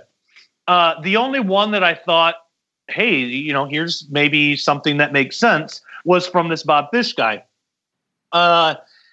And again, this isn't just some nobody that was emailing him. Those emails don't get released because who cares? It's nothing. I get a bunch of emails, and like 10% of them are usually it's people who want me to like get a book to Tom Horn, or they want something from me. Those emails with the WikiLeaks, those don't really get released. I'm sure there are thousands of other emails that John Podesta has received that just don't get released because it doesn't matter. Right. Anyway, Bob Fish was trying to give John Podesta some advice, because Podesta is in a position where he could actually look this stuff up. Here's how to scientifically look at this question of aliens. Maybe look at how many reports there are a year, and see if there's a certain point within the year where there's more reports than other points. And then, maybe he had all these really scientific, good arguments, good ways of looking at the question, scientifically, objectively. He did not respond to that. He sent it to his secretary. He said, FYI, and that's it. That was it. Now, Edgar Mitchell comes along, and Terry Mansfield, and they are in contact for a couple of years. And zero evidence, nothing scientific. And it's basically Terry Mansfield and I, this is, Edgar Mitchell. Terry Mansfield and I are in contact with these things, and they work with us, and they actually are from they say contiguous universe. We would think of that as like a parallel universe, maybe a higher reality. Right. The way they describe it is more akin to a higher reality than a parallel universe. But we're in contact with these things, and here's what they tell us. They tell us all these things. Zero scientific evidence, nothing substantial. Yet that is what gets John Podesta's attention. And the reason that is so important is if official disclosure does happen, and I kind of think that we're starting to sort of see the beginning of that now, at least within the past month or so. With this whole, Pentagon thing that came out, but I want to get to that, but we'll get to that. But yeah, but it's the first time in history where the major news agencies are actually taking this topic seriously. So I saw Leslie Kean on Tucker Carlson of all places, and he was actually taking it seriously. There wasn't. You didn't hear the X-Files music in the background. There was no laughing. Tucker was just seriously like, why is the government keeping this from us? I want to know what's going on. And they weren't even going as far as to say it's aliens, but that's a whole separate topic. In the book, that was before all this broke. And in the book, we talked about that. I believe, and I think that's been substantiated, that we're on the cusp of a type of official disclosure event. Now, I don't know how it's going to manifest. I don't know to what severity. Likely it's not going to answer people's questions. It's not going to be this moment in history where, now we know. It's not going to be that. What it's going to be is maybe some stuff gets released, and then we have more questions than we ever did before. The reason that the Podesta emails are so important in that is because when these things are released, people like Podesta or like Leslie Kean or like all the people who are really, really heavy into the disclosure movement now, I'm not even saying the disclosure movement is necessarily a bad thing. I mean, it depends on what the information is. If it's secret technology, then I don't think the public should know about it because I don't want our enemies to know about it. But if it is some weird phenomena that the government doesn't know what to do with, then yeah, tell us, maybe somebody else has another idea about it. But anyway, when information comes out, like was proven in that Tucker Carlson interview and many others that followed, the people who have been studying UFOs, who have been the forefront of the official disclosure movement, even people like Tom DeLonge, the lead singer of Blink-182, and there's a whole backstory to that. But those are going to be the people that the media will call on, and that's how the actual facts are going to be interpreted for the rest of us. We're going to get the interpretation and a little bit of the facts. You just think of anything that happens in the world, anything in geopolitics. You have a fact, but then you have news organizations interpreting it for you. You can have the same fact from Fox News and from CNN, and you're going to get two very different stories. So it's going to be the same deal. So it's important to know now what the people that are in the forefront of the official disclosure movement, what they think about this, how they interpret this phenomenon. I don't think you can trust John Podesta, and if the Pizzagate thing didn't hurt him enough, if people are still willing to take him seriously, and if this official disclosure thing happens soon enough, news agencies are going to be calling him and asking him, and he'll say a whole bunch of times. Listen to any interview with him; it is so annoying. But anyway, he does that a lot. He stutters a lot.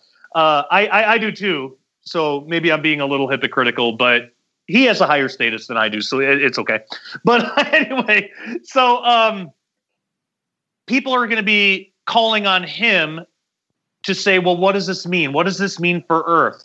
And he's going to say things like Edgar Mitchell believed, and Terry Mansfield does still believe, like contiguous parallel realities. They're more powerful than us, but they don't mean us harm. They want to help us. They're just waiting for us to ask for help, like we haven't been doing that for thousands of years. And all this ridiculous stuff I actually have in the book. I listed out just to kind of bring it all home, I listed out 20 things. I'm not going to read them all here, but I listed out 20 things that we can learn from the Podesta emails in terms of how presumably Podesta and definitely Edgar Mitchell and Terry Mansfield interpret this phenomenon. And none of it, not a single shred of it, is based on anything scientific or empirical. It's all based on interpretation, and it's all based on what Terry Mansfield says that these beings have told her. And right. It's just exactly. Yeah, so this is how it's going to be interpreted to the world. And if you have a major event, even if it's not some news leak, maybe just like our book title suggests, or at least is kind of riffing off of, even if it's something as extreme as beings touched down on the White House lawn, it's still going to be interpreted for us. Okay, beings, whatever, aliens, whatever. They land on the White House lawn. Where are you going to go for information about that? You're going to go to the internet, and you're going to go to the news. You're going to go to Fox or CNN or MSNBC or whatever, and you're going to go to the internet. So already, and most of those, but that's actually the only reason I sort of like some of what Fox News. Well, I certainly like Tucker Carlson, but some of what Fox News does is because they'll at least admit to a bias. But most of these organizations don't even admit that they're biased. They just say that they're the most trusted name in news, and they don't have a bias.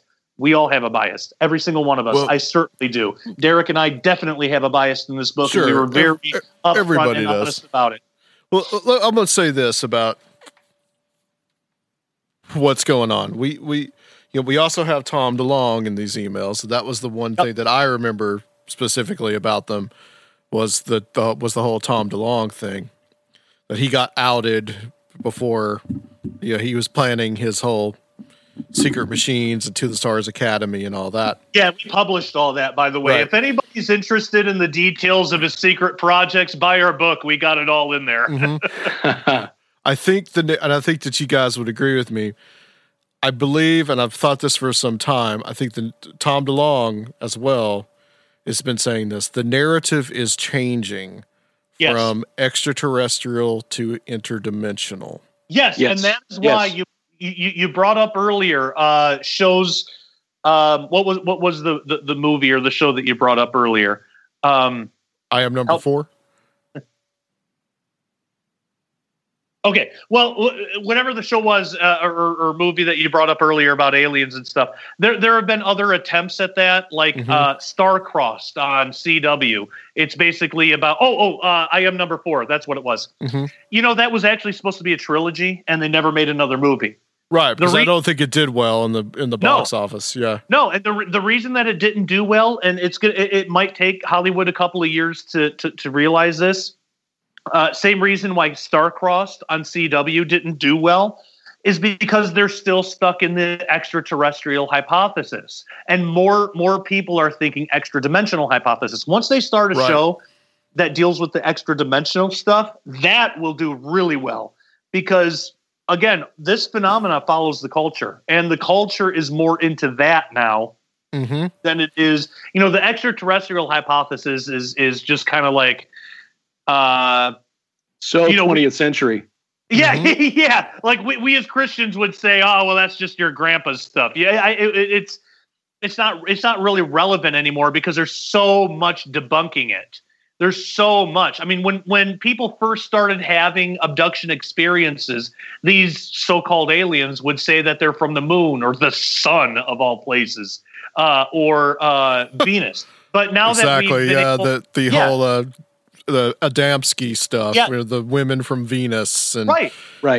Oh my gosh, yeah. Now that we actually know quite a bit about those planets and know that nothing, you can't even have metal on Venus. Like it's just going to melt and be destroyed. How are you going to build a spaceship on Venus? It will just melt. So then for a little while, they were saying, well, we're from Zeta Reticuli and we're from Arcturus and, all this stuff. But now we actually have quite a bit of data on exoplanets. And we have not found a single remotely habitable one yet, even though they want to say, oh, Goldilocks zone. Technically Venus is in the Goldilocks zone. Good point. Yeah, That's a very good Venus point. technically is in the Goldilocks zone of our solar system, and that is not a habitable planet at all.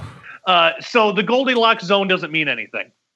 But so, these beings have kind of realized that. So now, within the past 5, maybe 10 years, they started to change their story. Well, now it's contiguous universes. Now it's parallel realities and higher dimensions. And it's all this weird ethereal. You listen to like David Wilcock and Corey Goode, which I cannot believe that. Well, I can believe it, but I can't believe that show, Cosmic Disclosure, does as well as it does. For one thing, it's not very well filmed. I could do better in my basement. But even besides that, just the content, there is no proof. It's literally, what other crazy story do you have? Josh Peck just called out Corey Goode on Conspiranormal. I just want to point that out. Give me one shred of evidence. Are we going to have a rap battle? I am happy to listen to it if he can give me.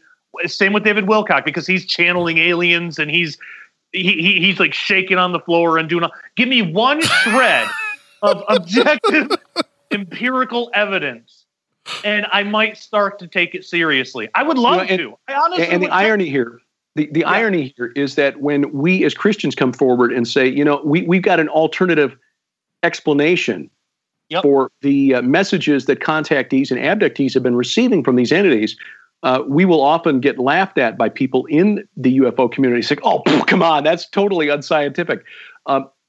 Look, what it comes down to is this. The information that they're getting is completely unverifiable. It is unverifiable.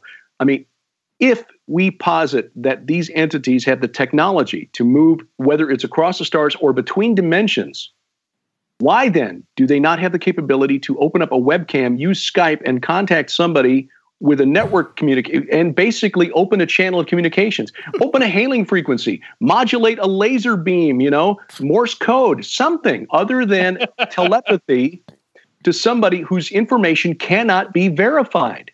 Well, Derek, it's obviously because they're blue avians and they want to put these spheres in our solar system. So then when we go through this cosmic destruction force that's going to hit us in a couple of years, we'll be safe from it. The blue avians are trying to help us, Josh. I thought it was don't you get it, Derek? Jeez, you're so 20th century. I am, insisting on stuff like evidence. But here's the thing. Here's the thing. By contrast, the claims of Christianity, the truth claims of Christianity, actually occurred in front of multiple witnesses. Yes. 1 Corinthians 15 is a remarkable chapter, one of the most remarkable in the Bible for somebody like me, because I had to see the evidence. I had to be convinced that this thing that we call the Bible was actually true and not just a bunch of myths and fairy tales that have been changed over the centuries to suit the whims of whatever pope or president or king happened to be in power at the time. That happens not to be the case, by the way.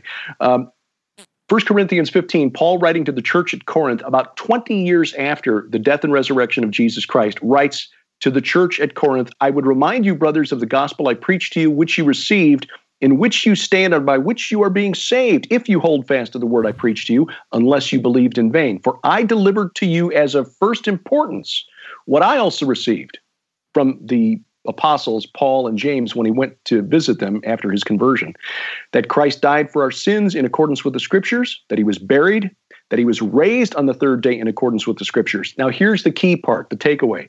And that he appeared to Peter, then to the 12. Then he appeared to more than 500 brothers at one time, most of whom are still alive, though some have fallen asleep. Then he appeared to James, then to all the apostles.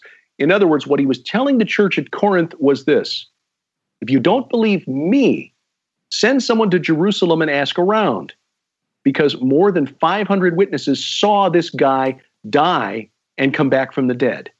Yes. Corroboration. Multiple witnesses who could corroborate the story. Yeah. Even Paul in the book of Galatians, his letter to the church at Galatia, told them, hey, I went and I spent 15 days in Jerusalem with James and John and Peter. He was basically going there to check up on the story that the guys in Damascus had given him after his conversion on the Damascus Road. So that is a key difference between the truth claims of Christianity and the truth claims of those who believe we're being contacted by entities who want to help us. Their stories aren't corroborated, and they're often contradictory. Or Martian super soldiers that go back in time to the point where they were taken, and it gets real complicated. Right. Yeah, it's like in the case of the one lady who was on. I noticed she's not on the list of inner circle members, by the way, for MUFON anymore. After that was kind of outed after last summer's symposium. The one who's channeling the 36,000-year-old Lemurian warrior, Ramtha, the Enlightened One. Oh, JZ Knight. JZ Knight. Yeah. Yeah, she was on the inner circle. I noticed she's not listed there anymore. But anyway, Derek, you put it really well in your dedication at the beginning of the book. You say, in memory of my dad, Paul Bailey Gilbert, who read Chariots of the Gods and decided that believing Von Daniken required more faith than believing the apostles. That's true. Dad was an engineer, and he wanted the evidence. How do I get from point A to point B? And he read Chariots of the Gods. He read Gold of the Gods. He read the Passover plot and all kinds of other alternative explanations. He finally, in the last couple of weeks of his life, back in 2005, said, I thought about all that stuff, and it finally dawned on me that believing those other conspiracy theories, that Jesus didn't really die on the cross, in spite of the fact that the Romans were professional executioners, that somehow the Christian faith survived beyond the end of the first century in spite of brutal persecution from not only the Roman Empire, but from the Sanhedrin, the religious leadership in Jerusalem, which is where this cult of Christianity started. The fact that it survived said there were too many people who'd seen what had happened to stamp it out. And to me, that verse 7 there, that Jesus appeared to James, was key. When I was trying to figure out why I should believe the Bible. When you read the Gospel of John, chapter 7, verse 5, you see that even Jesus' brothers didn't believe in him. Well, James was one of his brothers. But seeing your dead brother come back to life, 1 Corinthians 15:7, that might affect for me, that was like a light switch flipping. Yeah. Reading the account in Josephus of the martyrdom of James around the year 63 AD. James, 30 years after the resurrection, was so convinced that his brother was God that he was martyred rather than recant. So, that's an extra biblical source. Yeah, and Josephus was a Pharisee, so he didn't have a dog in the hunt. He was not there to promote this cult of Christianity. To him, it was a cult. Well, I mean, it was history. He was reporting history. It was the same way with me. I mean, when I became a Christian, I was, it was honestly, I'd been so into the UFO stuff that I just one day just said to myself, look, I believe all this weird stuff. Why can't I believe a guy rose from the dead? It was just as simple as that for me, and that was it. I like the way Guy Malone puts it. He says, that's the price of admission to this crazy faith we call Christianity. It's supposed to make more sense from there. Yeah, I've told Guy that story too. Yeah. You know what the amazing thing about Christianity is? It's not all rooted in subjective truth, like a lot of people think. A lot of people pick up the Bible and they think, okay, well, this is just a book with words, and people wrote it a long time ago, but we're really disconnected from all that. No. What was written that long ago really does resonate empirically and objectively into our day today. One of the most, and it's weird that I'm promoting this guy so much now, because I've known about him for years, and until now, it comes up almost every interview that I do. But Lee Strobel, Case for Christ. If people want to know the empirical, objective evidence for not just that Christ existed, I mean that's pretty clear. I mean, he existed. Most atheists will even concede that. But that he was exactly what he said he was. And it is more than just the C.S. Lewis, he'd have to be a madman or a liar. It's more than that, if that's what people are thinking. Look up Lee Strobel's Case for Christ. Yep, I'm familiar with it. Mm-hmm. Yeah, I mean, here's a guy who started off, an atheist trying to disprove this stuff empirically and objectively. Seems like it should be a pretty easy thing, you take any religion, and that would be a pretty easy thing because a lot of religions are based in like subjective things. And so he thought that's what he was going to do because, his wife became a Christian and was causing problems and, all this stuff. Amazing story. But he came out of that only looking at the empirical data. He came out of that becoming a Christian because he realized, kind of like, Derek's dad said that it takes more faith to believe that Jesus, after all the data is compiled and you can see it all, it takes more faith to believe that he was actually the Son of God than anything else. And I don't know, that to me is pretty phenomenal. That's pretty amazing. And I think that's what we as Christians have above any other religion, because it's more than just a subjective belief. I mean, it's rooted empirically in objective truth. And when you start digging into the Bible, this goes back to my previous book, The Great Inception, and you see that there are events in the Bible that only really make sense if you understand them in the context of what the pagans around ancient Israel believed, like the parting of the Red Sea or the confrontation on Mount Carmel, or why Jesus climbed Mount Hermon, specifically Mount Hermon, for the Transfiguration. If those gods of the ancient world were just imaginary, then the God of the Bible was playing along with the joke, because he was doing things, he did things in history that only make sense as responses to what those small g gods, or fallen angels, if you prefer, were teaching their followers. Well, guys, kind of closing this out because we're getting towards the end here. I want to get your thoughts because you guys released this book, and not too long after, as Josh already talked about, we get all these revelations. The New York Times article, the Tic Tac, the famous Tic Tac video. We did not see that coming, by the way. Like that took us by surprise. Yeah, too.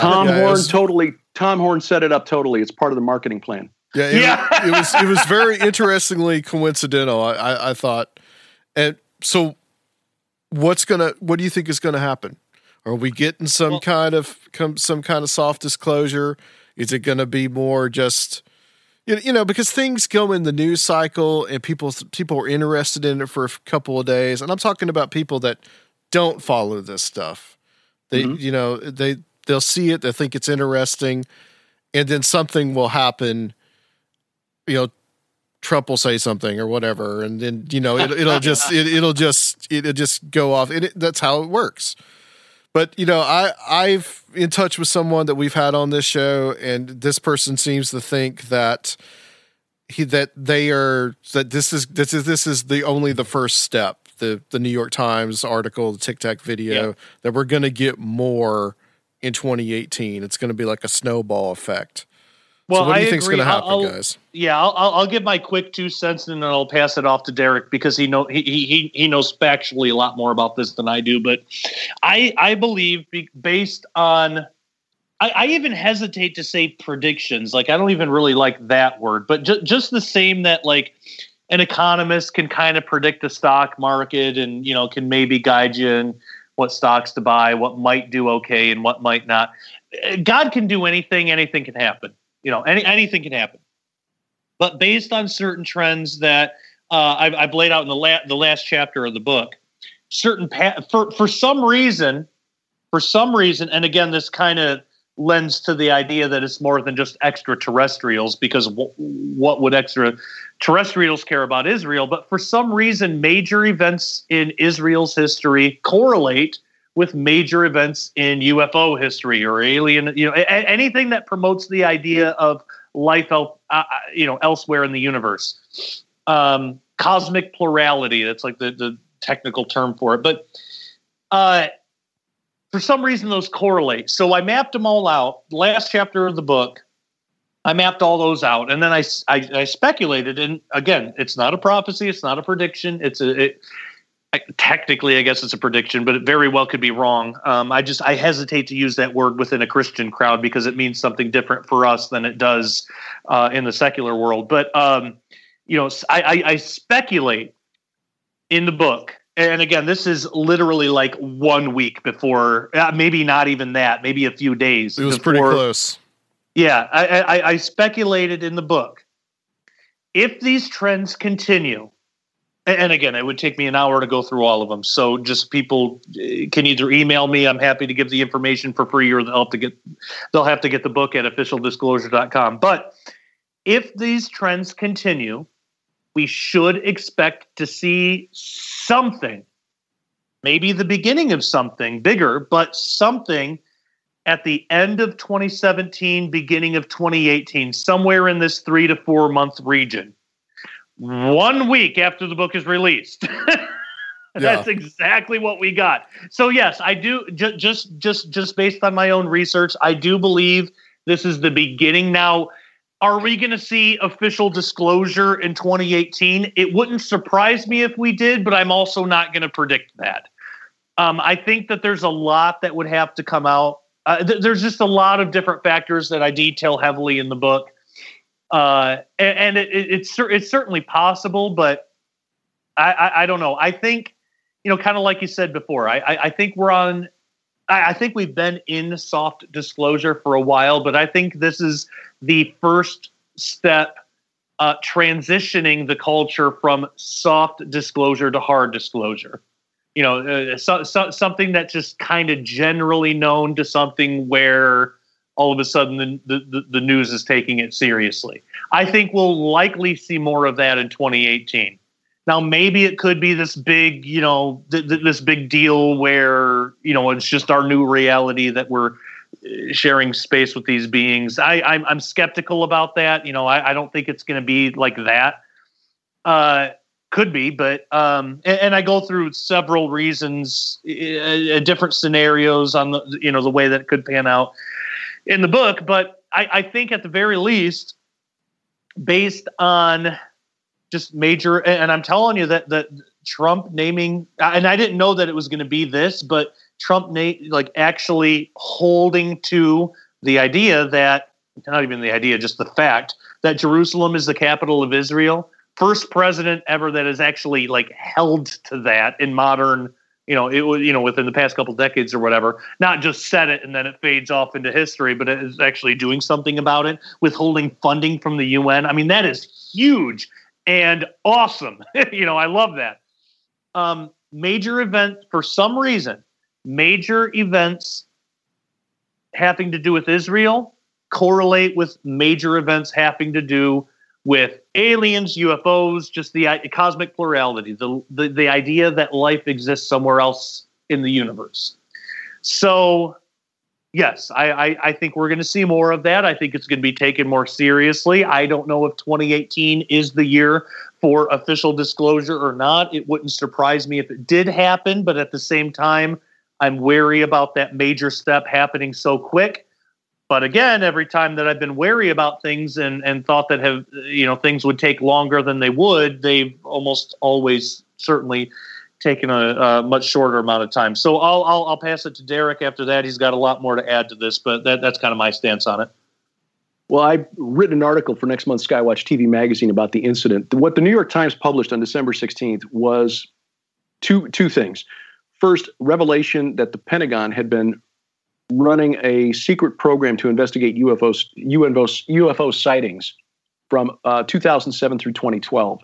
And the main source for the article was a gentleman named Luis Elizondo, who was a former Defense Intelligence Agency official who'd been given a budget of about $22 million. It was put into the Defense Authorization Bill by Senator Harry Reid, retired Senator Harry Reid from Nevada. Maybe not coincidentally, most of that $22 million wound up in the hands of Robert Bigelow's Bigelow Aerospace. He was is a friend, supporter of Harry Reid's, owner of Skinwalker Ranch, and he has got a long time interest in the UFO phenomenon. He's the guy behind the Budget Hotel or Budget Inns hotel, or Budget Suites hotels, I guess. But Bigelow Aerospace, a contractor for the U.S. government. Harry Reid gets him $22 million. Not a coincidence also that Area 51 is located in Harry Reid's home state of Nevada. Now, Elizondo, in describing the program, also brought to the New York Times the story of an account that is now being called the USS Nimitz UFO incident. This occurred on November 14th of 2004. A couple of FA-18 pilots from the Nimitz, the aircraft carrier USS Nimitz, on a training mission west of San Diego, about 100 miles offshore, were contacted by the USS Princeton, which is a guided missile carrier. They said, hey, look, we're getting these weird radar signals. Something is descending from somewhere to about 80,000 feet. Then it descends rapidly to 20,000 feet and then hovers. And then it either descends below radar range or shoots straight back up again. Can you please investigate? And oh, by the way, do you have any live ordnance on board? Which the two pilots did not. One of the pilots interviewed by the Times, Commander David Fravor, said when they got to the site that they were directed to by the Princeton, and they didn't see anything on their onboard radar, but he did see what looked like an area of churning water in the ocean. And he described this area as between 50 and 100 meters across. That's, 150 to 300, 320 feet across. That's a huge area. Fravor said he thought they had just come onto the site of a downed commercial airliner. And then he noticed this thing hovering about 50 feet above the ocean. So he began to circle down to this thing. It began to climb toward him. He broke off his circular descent and aimed for it. Then it took off. And it outran the Hornet, his F-18. So he and his wingman, Lieutenant Commander Jim Slate, decided to rendezvous at the cap point. That was about a position about 60 miles away. And then the radar operator from the Princeton contacted them again and said, you're not going to believe this, but that thing is already at the cap point. Now, according to Fravor, it was less than a minute. They were still 40 miles out. And this thing covered 60 miles in less than a minute. Now, if we even round up the speed to a full minute, just to make the math easy, that's a speed of 3,600 miles per hour to cover that 60 miles in a minute. Jeez. That's more than 3 times faster than the maximum speed of the F-18F Super Hornet that Commander Fravor was flying. It is half again as fast as the fastest aircraft known to man, which is the SR-71 Blackbird. Maximum speed about 2,200 miles an hour. So this thing moved in a hurry. Now, these two guys, Slate and Fravor, were nearly out of fuel, so they returned to the Nimitz. Another training flight equipped with infrared, what they called forward-looking infrared radar sensor pods, took off and were directed back to that area, and they encountered it. And that's where that video that you've seen was captured, with that infrared radar. But you'll notice the infrared, which senses heat, didn't detect any kind of exhaust coming out of that thing. Okay? Right. That would have lit up like a flare, like a flamethrower coming out, if it was using hot gas exhaust to move at that speed. So whatever they saw was not being powered by rocket fuel, jet fuel, or anything like that. Don't know what it was. They never did get a close enough look to really identify what it was. Now, 2 points. First of all, that doesn't necessarily mean that's extraterrestrial.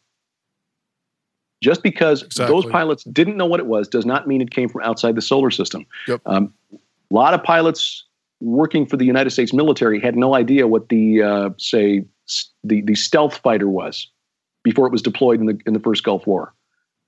So we don't need to make the assumption that just because this was not something that they identified, that it was necessarily extraterrestrial. Secondly, this was not exactly a secret in the UFO community before the New York Times published the story in December. Somehow that video from the infrared sensors of the F-18 had been uploaded to YouTube by about 2007. There was a story published about this incident on a website called Fighter Sweep, which is written by and for fighter pilots, back in March of 2014. And the author of that piece said he had contacted Commander Fravor a month earlier in February to kind of refresh his memory, because he'd heard the story from Commander Fravor back in 2007.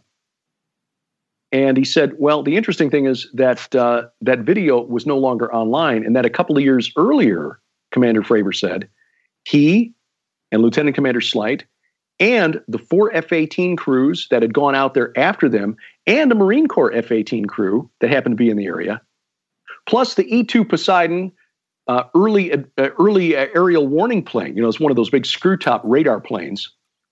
And the radar operator and the fire control operator on the USS Princeton, and the crew of the USS Los Angeles, which was a fast attack nuclear submarine that had been in the area. had all been interviewed by somebody from a 3-letter agency of the United States government. And the YouTube video had been pulled offline. Now, 3-letter agency. What could that be? Just a Defense Intelligence Agency, perhaps. The very agency that was investigating UFOs for the Pentagon as part of this program set up by Harry Reid and run by Luis Elizondo, who just coincidentally was the main source of the story published by the New York Times. Yep. And the source of the video. Now, bear in mind that just before the story was published by the Times, Luis Elizondo quit his job with the government and took a job working with Tom DeLonge for his new venture, To the Stars Academy of Arts and Sciences. Now, as we point out in the book, the United States intelligence community and presumably intelligence agencies from other countries around the world, Russia, China, the Great Britain, France, so forth, have had their fingers in the UFO accounts and kind of shape the narrative, shape the stories that we humans, that we lay people have been getting about UFOs. Interestingly enough, the board of directors or the executive staff of To the Stars Academy is loaded with guys who come right out of the intelligence community.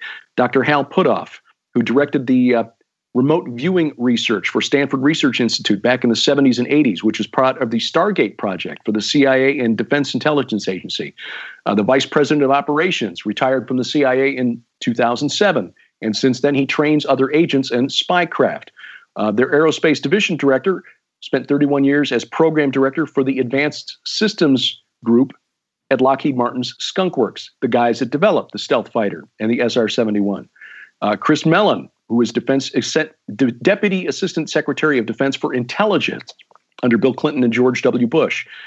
They've got a brain function and consciousness consultant. Why are all these guys involved in UFOs, interested in consciousness anyway? I'm just curious. That's interesting. He won a certificate of commendation from the Central Intelligence Agency for, and I quote, significant contributions to the mission of the Office of Research and Development for the CIA. And anyway, you get the picture. There's a very heavy intelligence community footprint on the staff of this To the Stars Academy of Arts and Sciences. That's why it's so hard to trust it. That's why, and they say their mission is to produce content, both educational and entertainment, about the UFO phenomenon and the existence of ETI. So, two possible explanations here, in my view, above and beyond the ones that Josh already gave, that this has something to do with just another bizarre coincidence. And I will say, for the record, neither one of us is a coincidence theorist. That's right. Two additional explanations. One is that these are all true believers who are just using their decades of experience in researching this field to get the word out to the world that our space brothers are here to help us. The other possibility, which I think as critical thinkers we have to consider, is that this is just the intelligence community doing what the intelligence community does, which is sell us on a particular story that they want us to believe that benefits their employers, the government. Right. Why would the government want us to believe this is actually extraterrestrials? Why do they want people in 1947 to believe that the Maury Island incident was UFOs? Why did they want people in 1947 to believe that something from outer space crashed at Roswell? Maybe it has to do with other projects that they're researching and working on that they don't want anyone else to know about. Right. Maybe we don't want Russia and China to know that we have a drone that can fly 3,600 miles per hour and not leave an infrared signature. In 2004. 14 years ago. Yeah. Guys, we're about out of time, but where can people get the book, and also give out you guys' websites where people can contact y'all? Sure. The absolute best place right now, the easiest place, is if you go to officialdisclosure.com. It's very easy to remember. And I am so thankful that Tom bought that domain years ago, seeing that it would be important in the years ahead. If you go to officialdisclosure.com, very first thing right on that page, you will see the amazing deal that you can get. So you buy the book for exactly what the book costs, and you get all this free stuff. So we kind of talked about some of this before, but you get my other book that I just released, Unraveling the Multiverse. all about quantum physics and the Bible and spirituality, and how can the absolute most up-to-date science have anything to do with ancient Christianity and Judaism? Quite a bit. Quite a bit.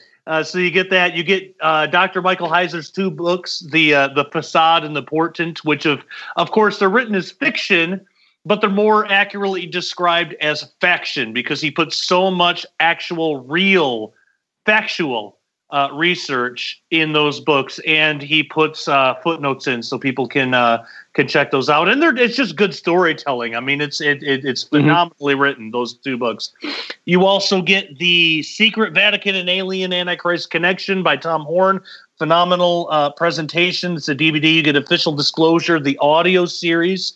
You get my talks, Quantum Physics in Prophecy. You get a couple things there that I did, video. Then you get Project Stargate, which cannot be found anywhere else. You cannot buy, really any of this stuff. You with Project Stargate, you cannot buy this separately, but you get interviews with 12 experts, and they don't always agree. So it's pretty cool. 12 experts on the UFO alien abduction phenomena. So you get Joe Jordan. You get L.A. Marzulli, you get the late Chris Putnam, Russ Dizdar, you get Paul McGuire even is in there. A lot of Joyce Aarons, who actually gave us more information than, admittedly, she even said in the video that she's ever given anyone before.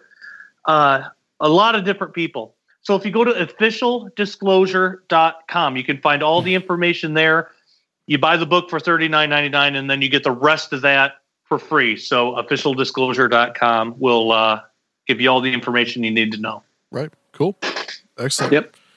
And Derek, I'm just going to say what he said. What he said. Well, and you also have your show. Your show, View from the Bunker. Yep. Yeah. Well, yeah, Skywatch TV, my website, my personal site is derekpgilbert.com. That's DEREKP and then Gilbert.com. And I usually link to just about everything that I do there. So the stuff that goes up at View from the Bunker or PID Radio or Skywatch TV or our weekly Bible study that my wife and I do, all of that stuff will eventually wind up at DerekPGilbert.com. Excellent. Yeah, and I have JoshPeckDisclosure.com, and it's brand new, still updating it. People can go there. I would not hate it if they wanted to click on the donate link. That would be fine with me. But JoshPeckDisclosure.com, if people want to follow me. Still has that new website smell. Yeah. All right, guys. Well, thank you so much for being on. And hopefully this will not be this is the first time of many. So enjoyed it. Stay on the line for us. And guys, we're going to close out this section on Conspiranormal.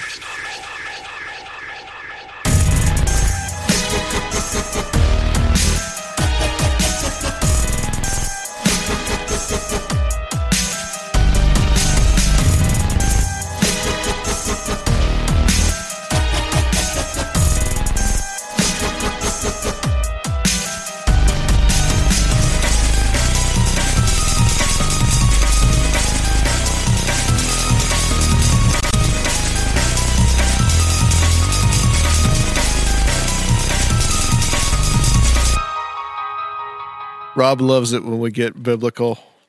Don't you, Rob? I do. Well, here's the thing. Like, it's not that I mind like anyone having ideas. It's when people have any kind of belief and they go into any kind of subject with a belief in hand that like it's And these guys are great. You know, they truly are. They take things, you know, skeptically, and they're a very open mindset about it all. But it's hard for me to understand how anybody can because I cannot myself personally hold anything that solidly with everything I've seen and with everything that's going on in the world, with everything that I've experienced. Like nothing for me is that solid. Nothing. Like I can't go into any like I want to figure this out and I'm going to bring my own worldview with me to try to figure it out. That just doesn't work for me. And yeah. we talk to a lot of people that differ on that, and that's fine. And like that's just where I differ with a lot of guests that we have on, I guess. Sure. Yeah, I understand that. You asked a really good question, and it was a really good, solid question. Yeah, and I am also curious about the answer to that question. Yeah, so, yeah. If anybody out there has any ideas on that, like, I would be really interested because Joe Jordan. Yeah. When he was on, like, I felt it was the same thing when he was on. It was like, well, did you go out and look for these people, or did you just not have them come to you because you're part of that world kind of thing? Like that's what interests me. Like, I want to know if is it the belief in something, and because for me, like the way I see the world, a lot of times I think there's a lot of power in belief itself. It doesn't matter what you believe in. I think it's the power of belief itself that is the driving force. I don't think that there's it's not that I don't think that is. I have no reason to believe that there is one specific entity that is real and other specific entities that people might believe in that aren't real. That I don't know. I have no bearing whatsoever. I have no proof on either side of the fence, like to lead me to one direction or the other. And for me, it seems more like a belief, an inherent belief, and there's the power therein that can cause these things. Because I know that there is a power to positivity and there's a power to belief. If I go to a job interview thinking I got this, I'm more likely to get the job than if I go in there thinking I'm probably going to lose. The confidence factor. Yeah. There's a very interesting discussion. Soraya, he does these roundtables on Where Did the Road Go? And it's very interesting that this came up tonight, because I really didn't intend to really talk about that too much with them, but it did come up. They just did a roundtable discussion. Well, actually, one of the participants is our next guest, Ren Collier, and they titled it "Everything Is Demons," and he had Timothy Renner, Melissa Martell, and Ren, and Josh was involved with it too. And so they spoke about this concept, the calling on Jesus and all this. And although I'm a Christian, I can kind of step outside of my beliefs for a little bit. And honestly, to say that the whole calling on Jesus thing, I'm, oddly enough, I'll use the word agnostic about it. I'm neither here nor there on it. But I will say what their point of view was on that roundtable was that exactly what you said. Is it that you're actually calling on Jesus, and is it actually an outside force that is causing it to stop, or is it something that you're so profoundly believe in that you cause it to stop? Right. And because I tried to look it up online. I really did. I did some research, and I found a whole bunch of lists of like Buddhists calling on Jesus and Hindus calling on Jesus. Well, of course that's not going to work. They don't believe in Jesus. Well, but I couldn't find anything. I could not find a single source of another religion outside of Christianity calling on what they truly believe in to drive away this abduction experience. I couldn't find one. Not a failed one and not a successful one. Neither. Well, I couldn't find a case of someone trying. Here's outside of Joe Jordan's material. Okay. Outside of that, is that what you're saying? Yeah. Okay. Well, here's something I was thinking about while the guys we were talking about this, was that the alien abduction phenomenon is primarily a Western cultural phenomenon. Sure. So people the good majority of people that are Muslim or Hindu or Buddhist are not in the West. They're in the East, where there's a different cultural connection. So they're not going to have that same phenomenon isn't going to happen to them because they don't. I disagree, though. Believe in it. If it's demons are not going to just attack Christians. They're going to target everybody. Oh, I agree with that. I agree with that too. Yeah. So it should be just as pervasive throughout every culture. The strict alien abduction phenomenon where the Greys come and take you to their spacecraft and do stuff to you and then bring you back. They're not going to have that because they don't have that's not in their cultural. Which is why I don't think it's a demonic in the Christian sense of the word thing. I got you. Yeah. I accept that. I think that there's many different ways to look at it. I do too, and like that's what I was saying. I think it happens. It's been happening to people for a long time, and it's a real phenomenon. And I think as long as we're all trying to find it from an objective standpoint, then that's fine. Any idea is a great idea. It's where hardcore set in stone beliefs start getting involved, where I start to kind of shy away from it, a little bit.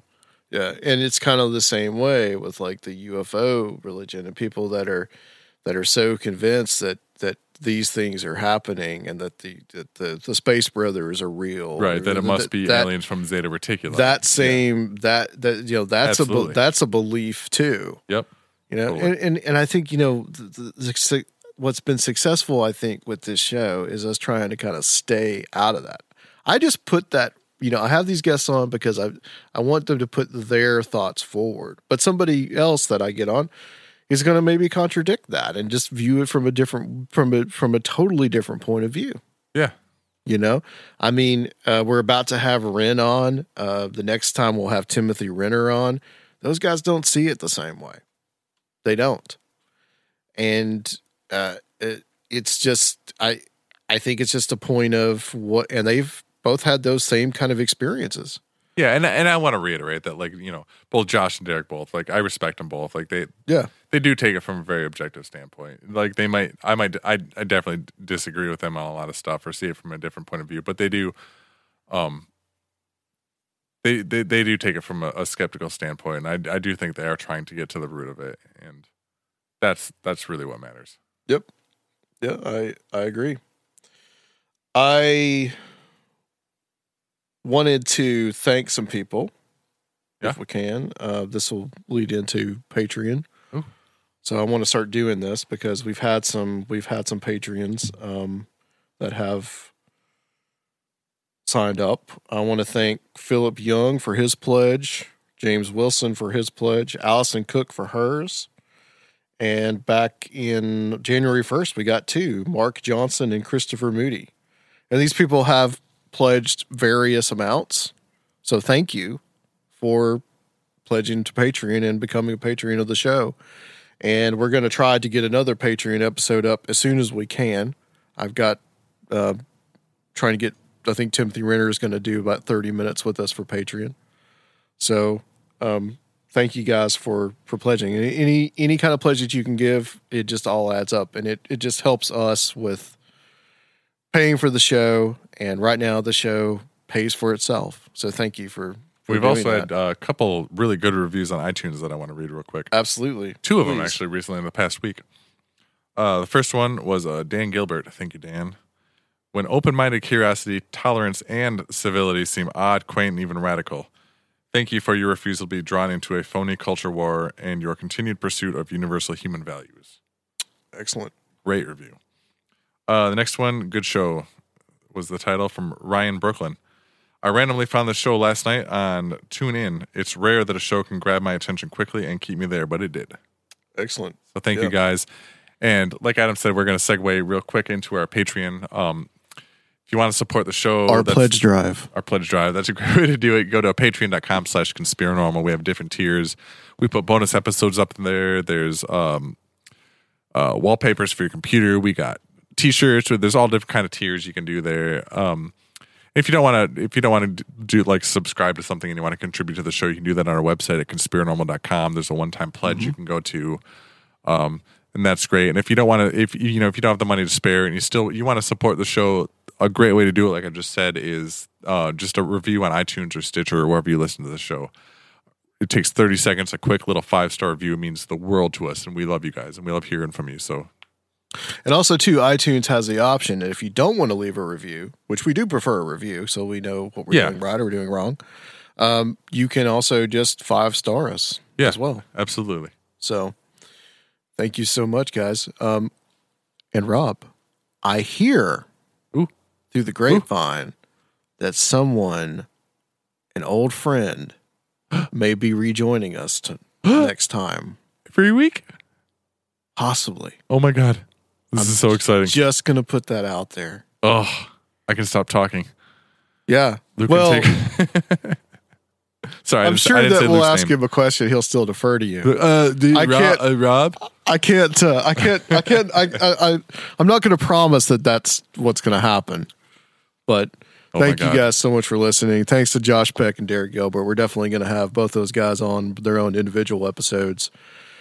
And we are gearing up for episode 200. Yeah, we are. We're going to have a all-star lined cast up for you guys, man. It's going to be amazing. It will be. You don't even know. It will be. Hopefully, we're going to have a studio audience as well. Yeah. So that will be good. All right, guys. Thank you so much. And we will join us next time on Conspiranormal Monkey Humping.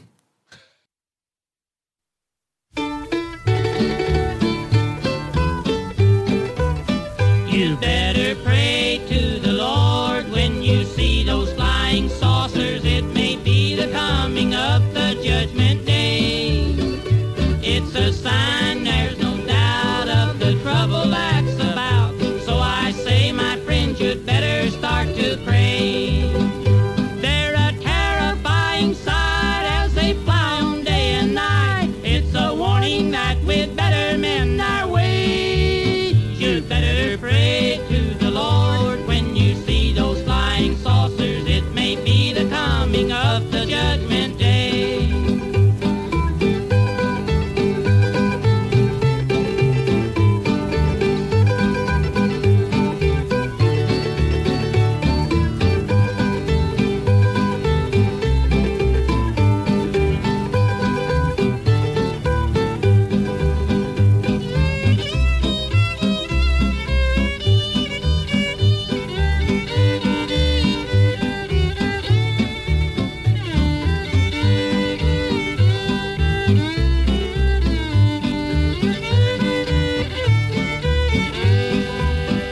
Many people think the saucers might be someone's foolish dreams, or maybe they were sent down here from Mars.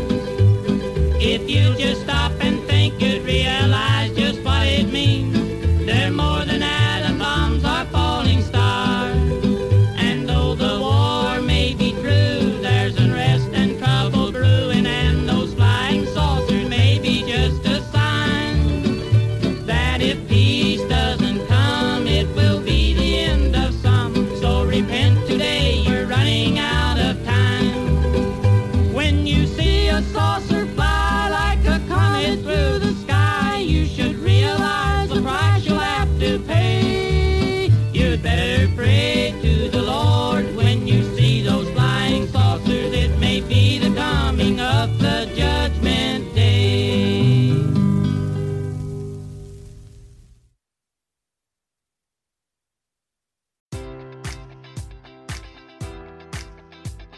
Enjoy all your favorite sports like never before at BetMGM. Sign up using code Buckeye and receive up to $1,500 back in bonus bets if you don't win your first bet. When you register with BetMGM, you'll get instant access to a variety of parlay selection features, live betting options, and the best daily promotions in the business. And with BetMGM at your fingertips, every play and every game matters more than ever. Place your money line, prop, or parlay bets with the king of sportsbooks today. Sign up using code Buckeye and receive up to $1,500 back in bonus bets if you don't win your first bet. BetMGM and GameSense remind you to play responsibly. 21 plus and present in Ohio, subject to eligibility requirements. Rewards are non-withdrawable bonus bets that expire in 7 days. Gambling problem? Call 1-800-GAMBLER in partnership with MGM Northfield Park.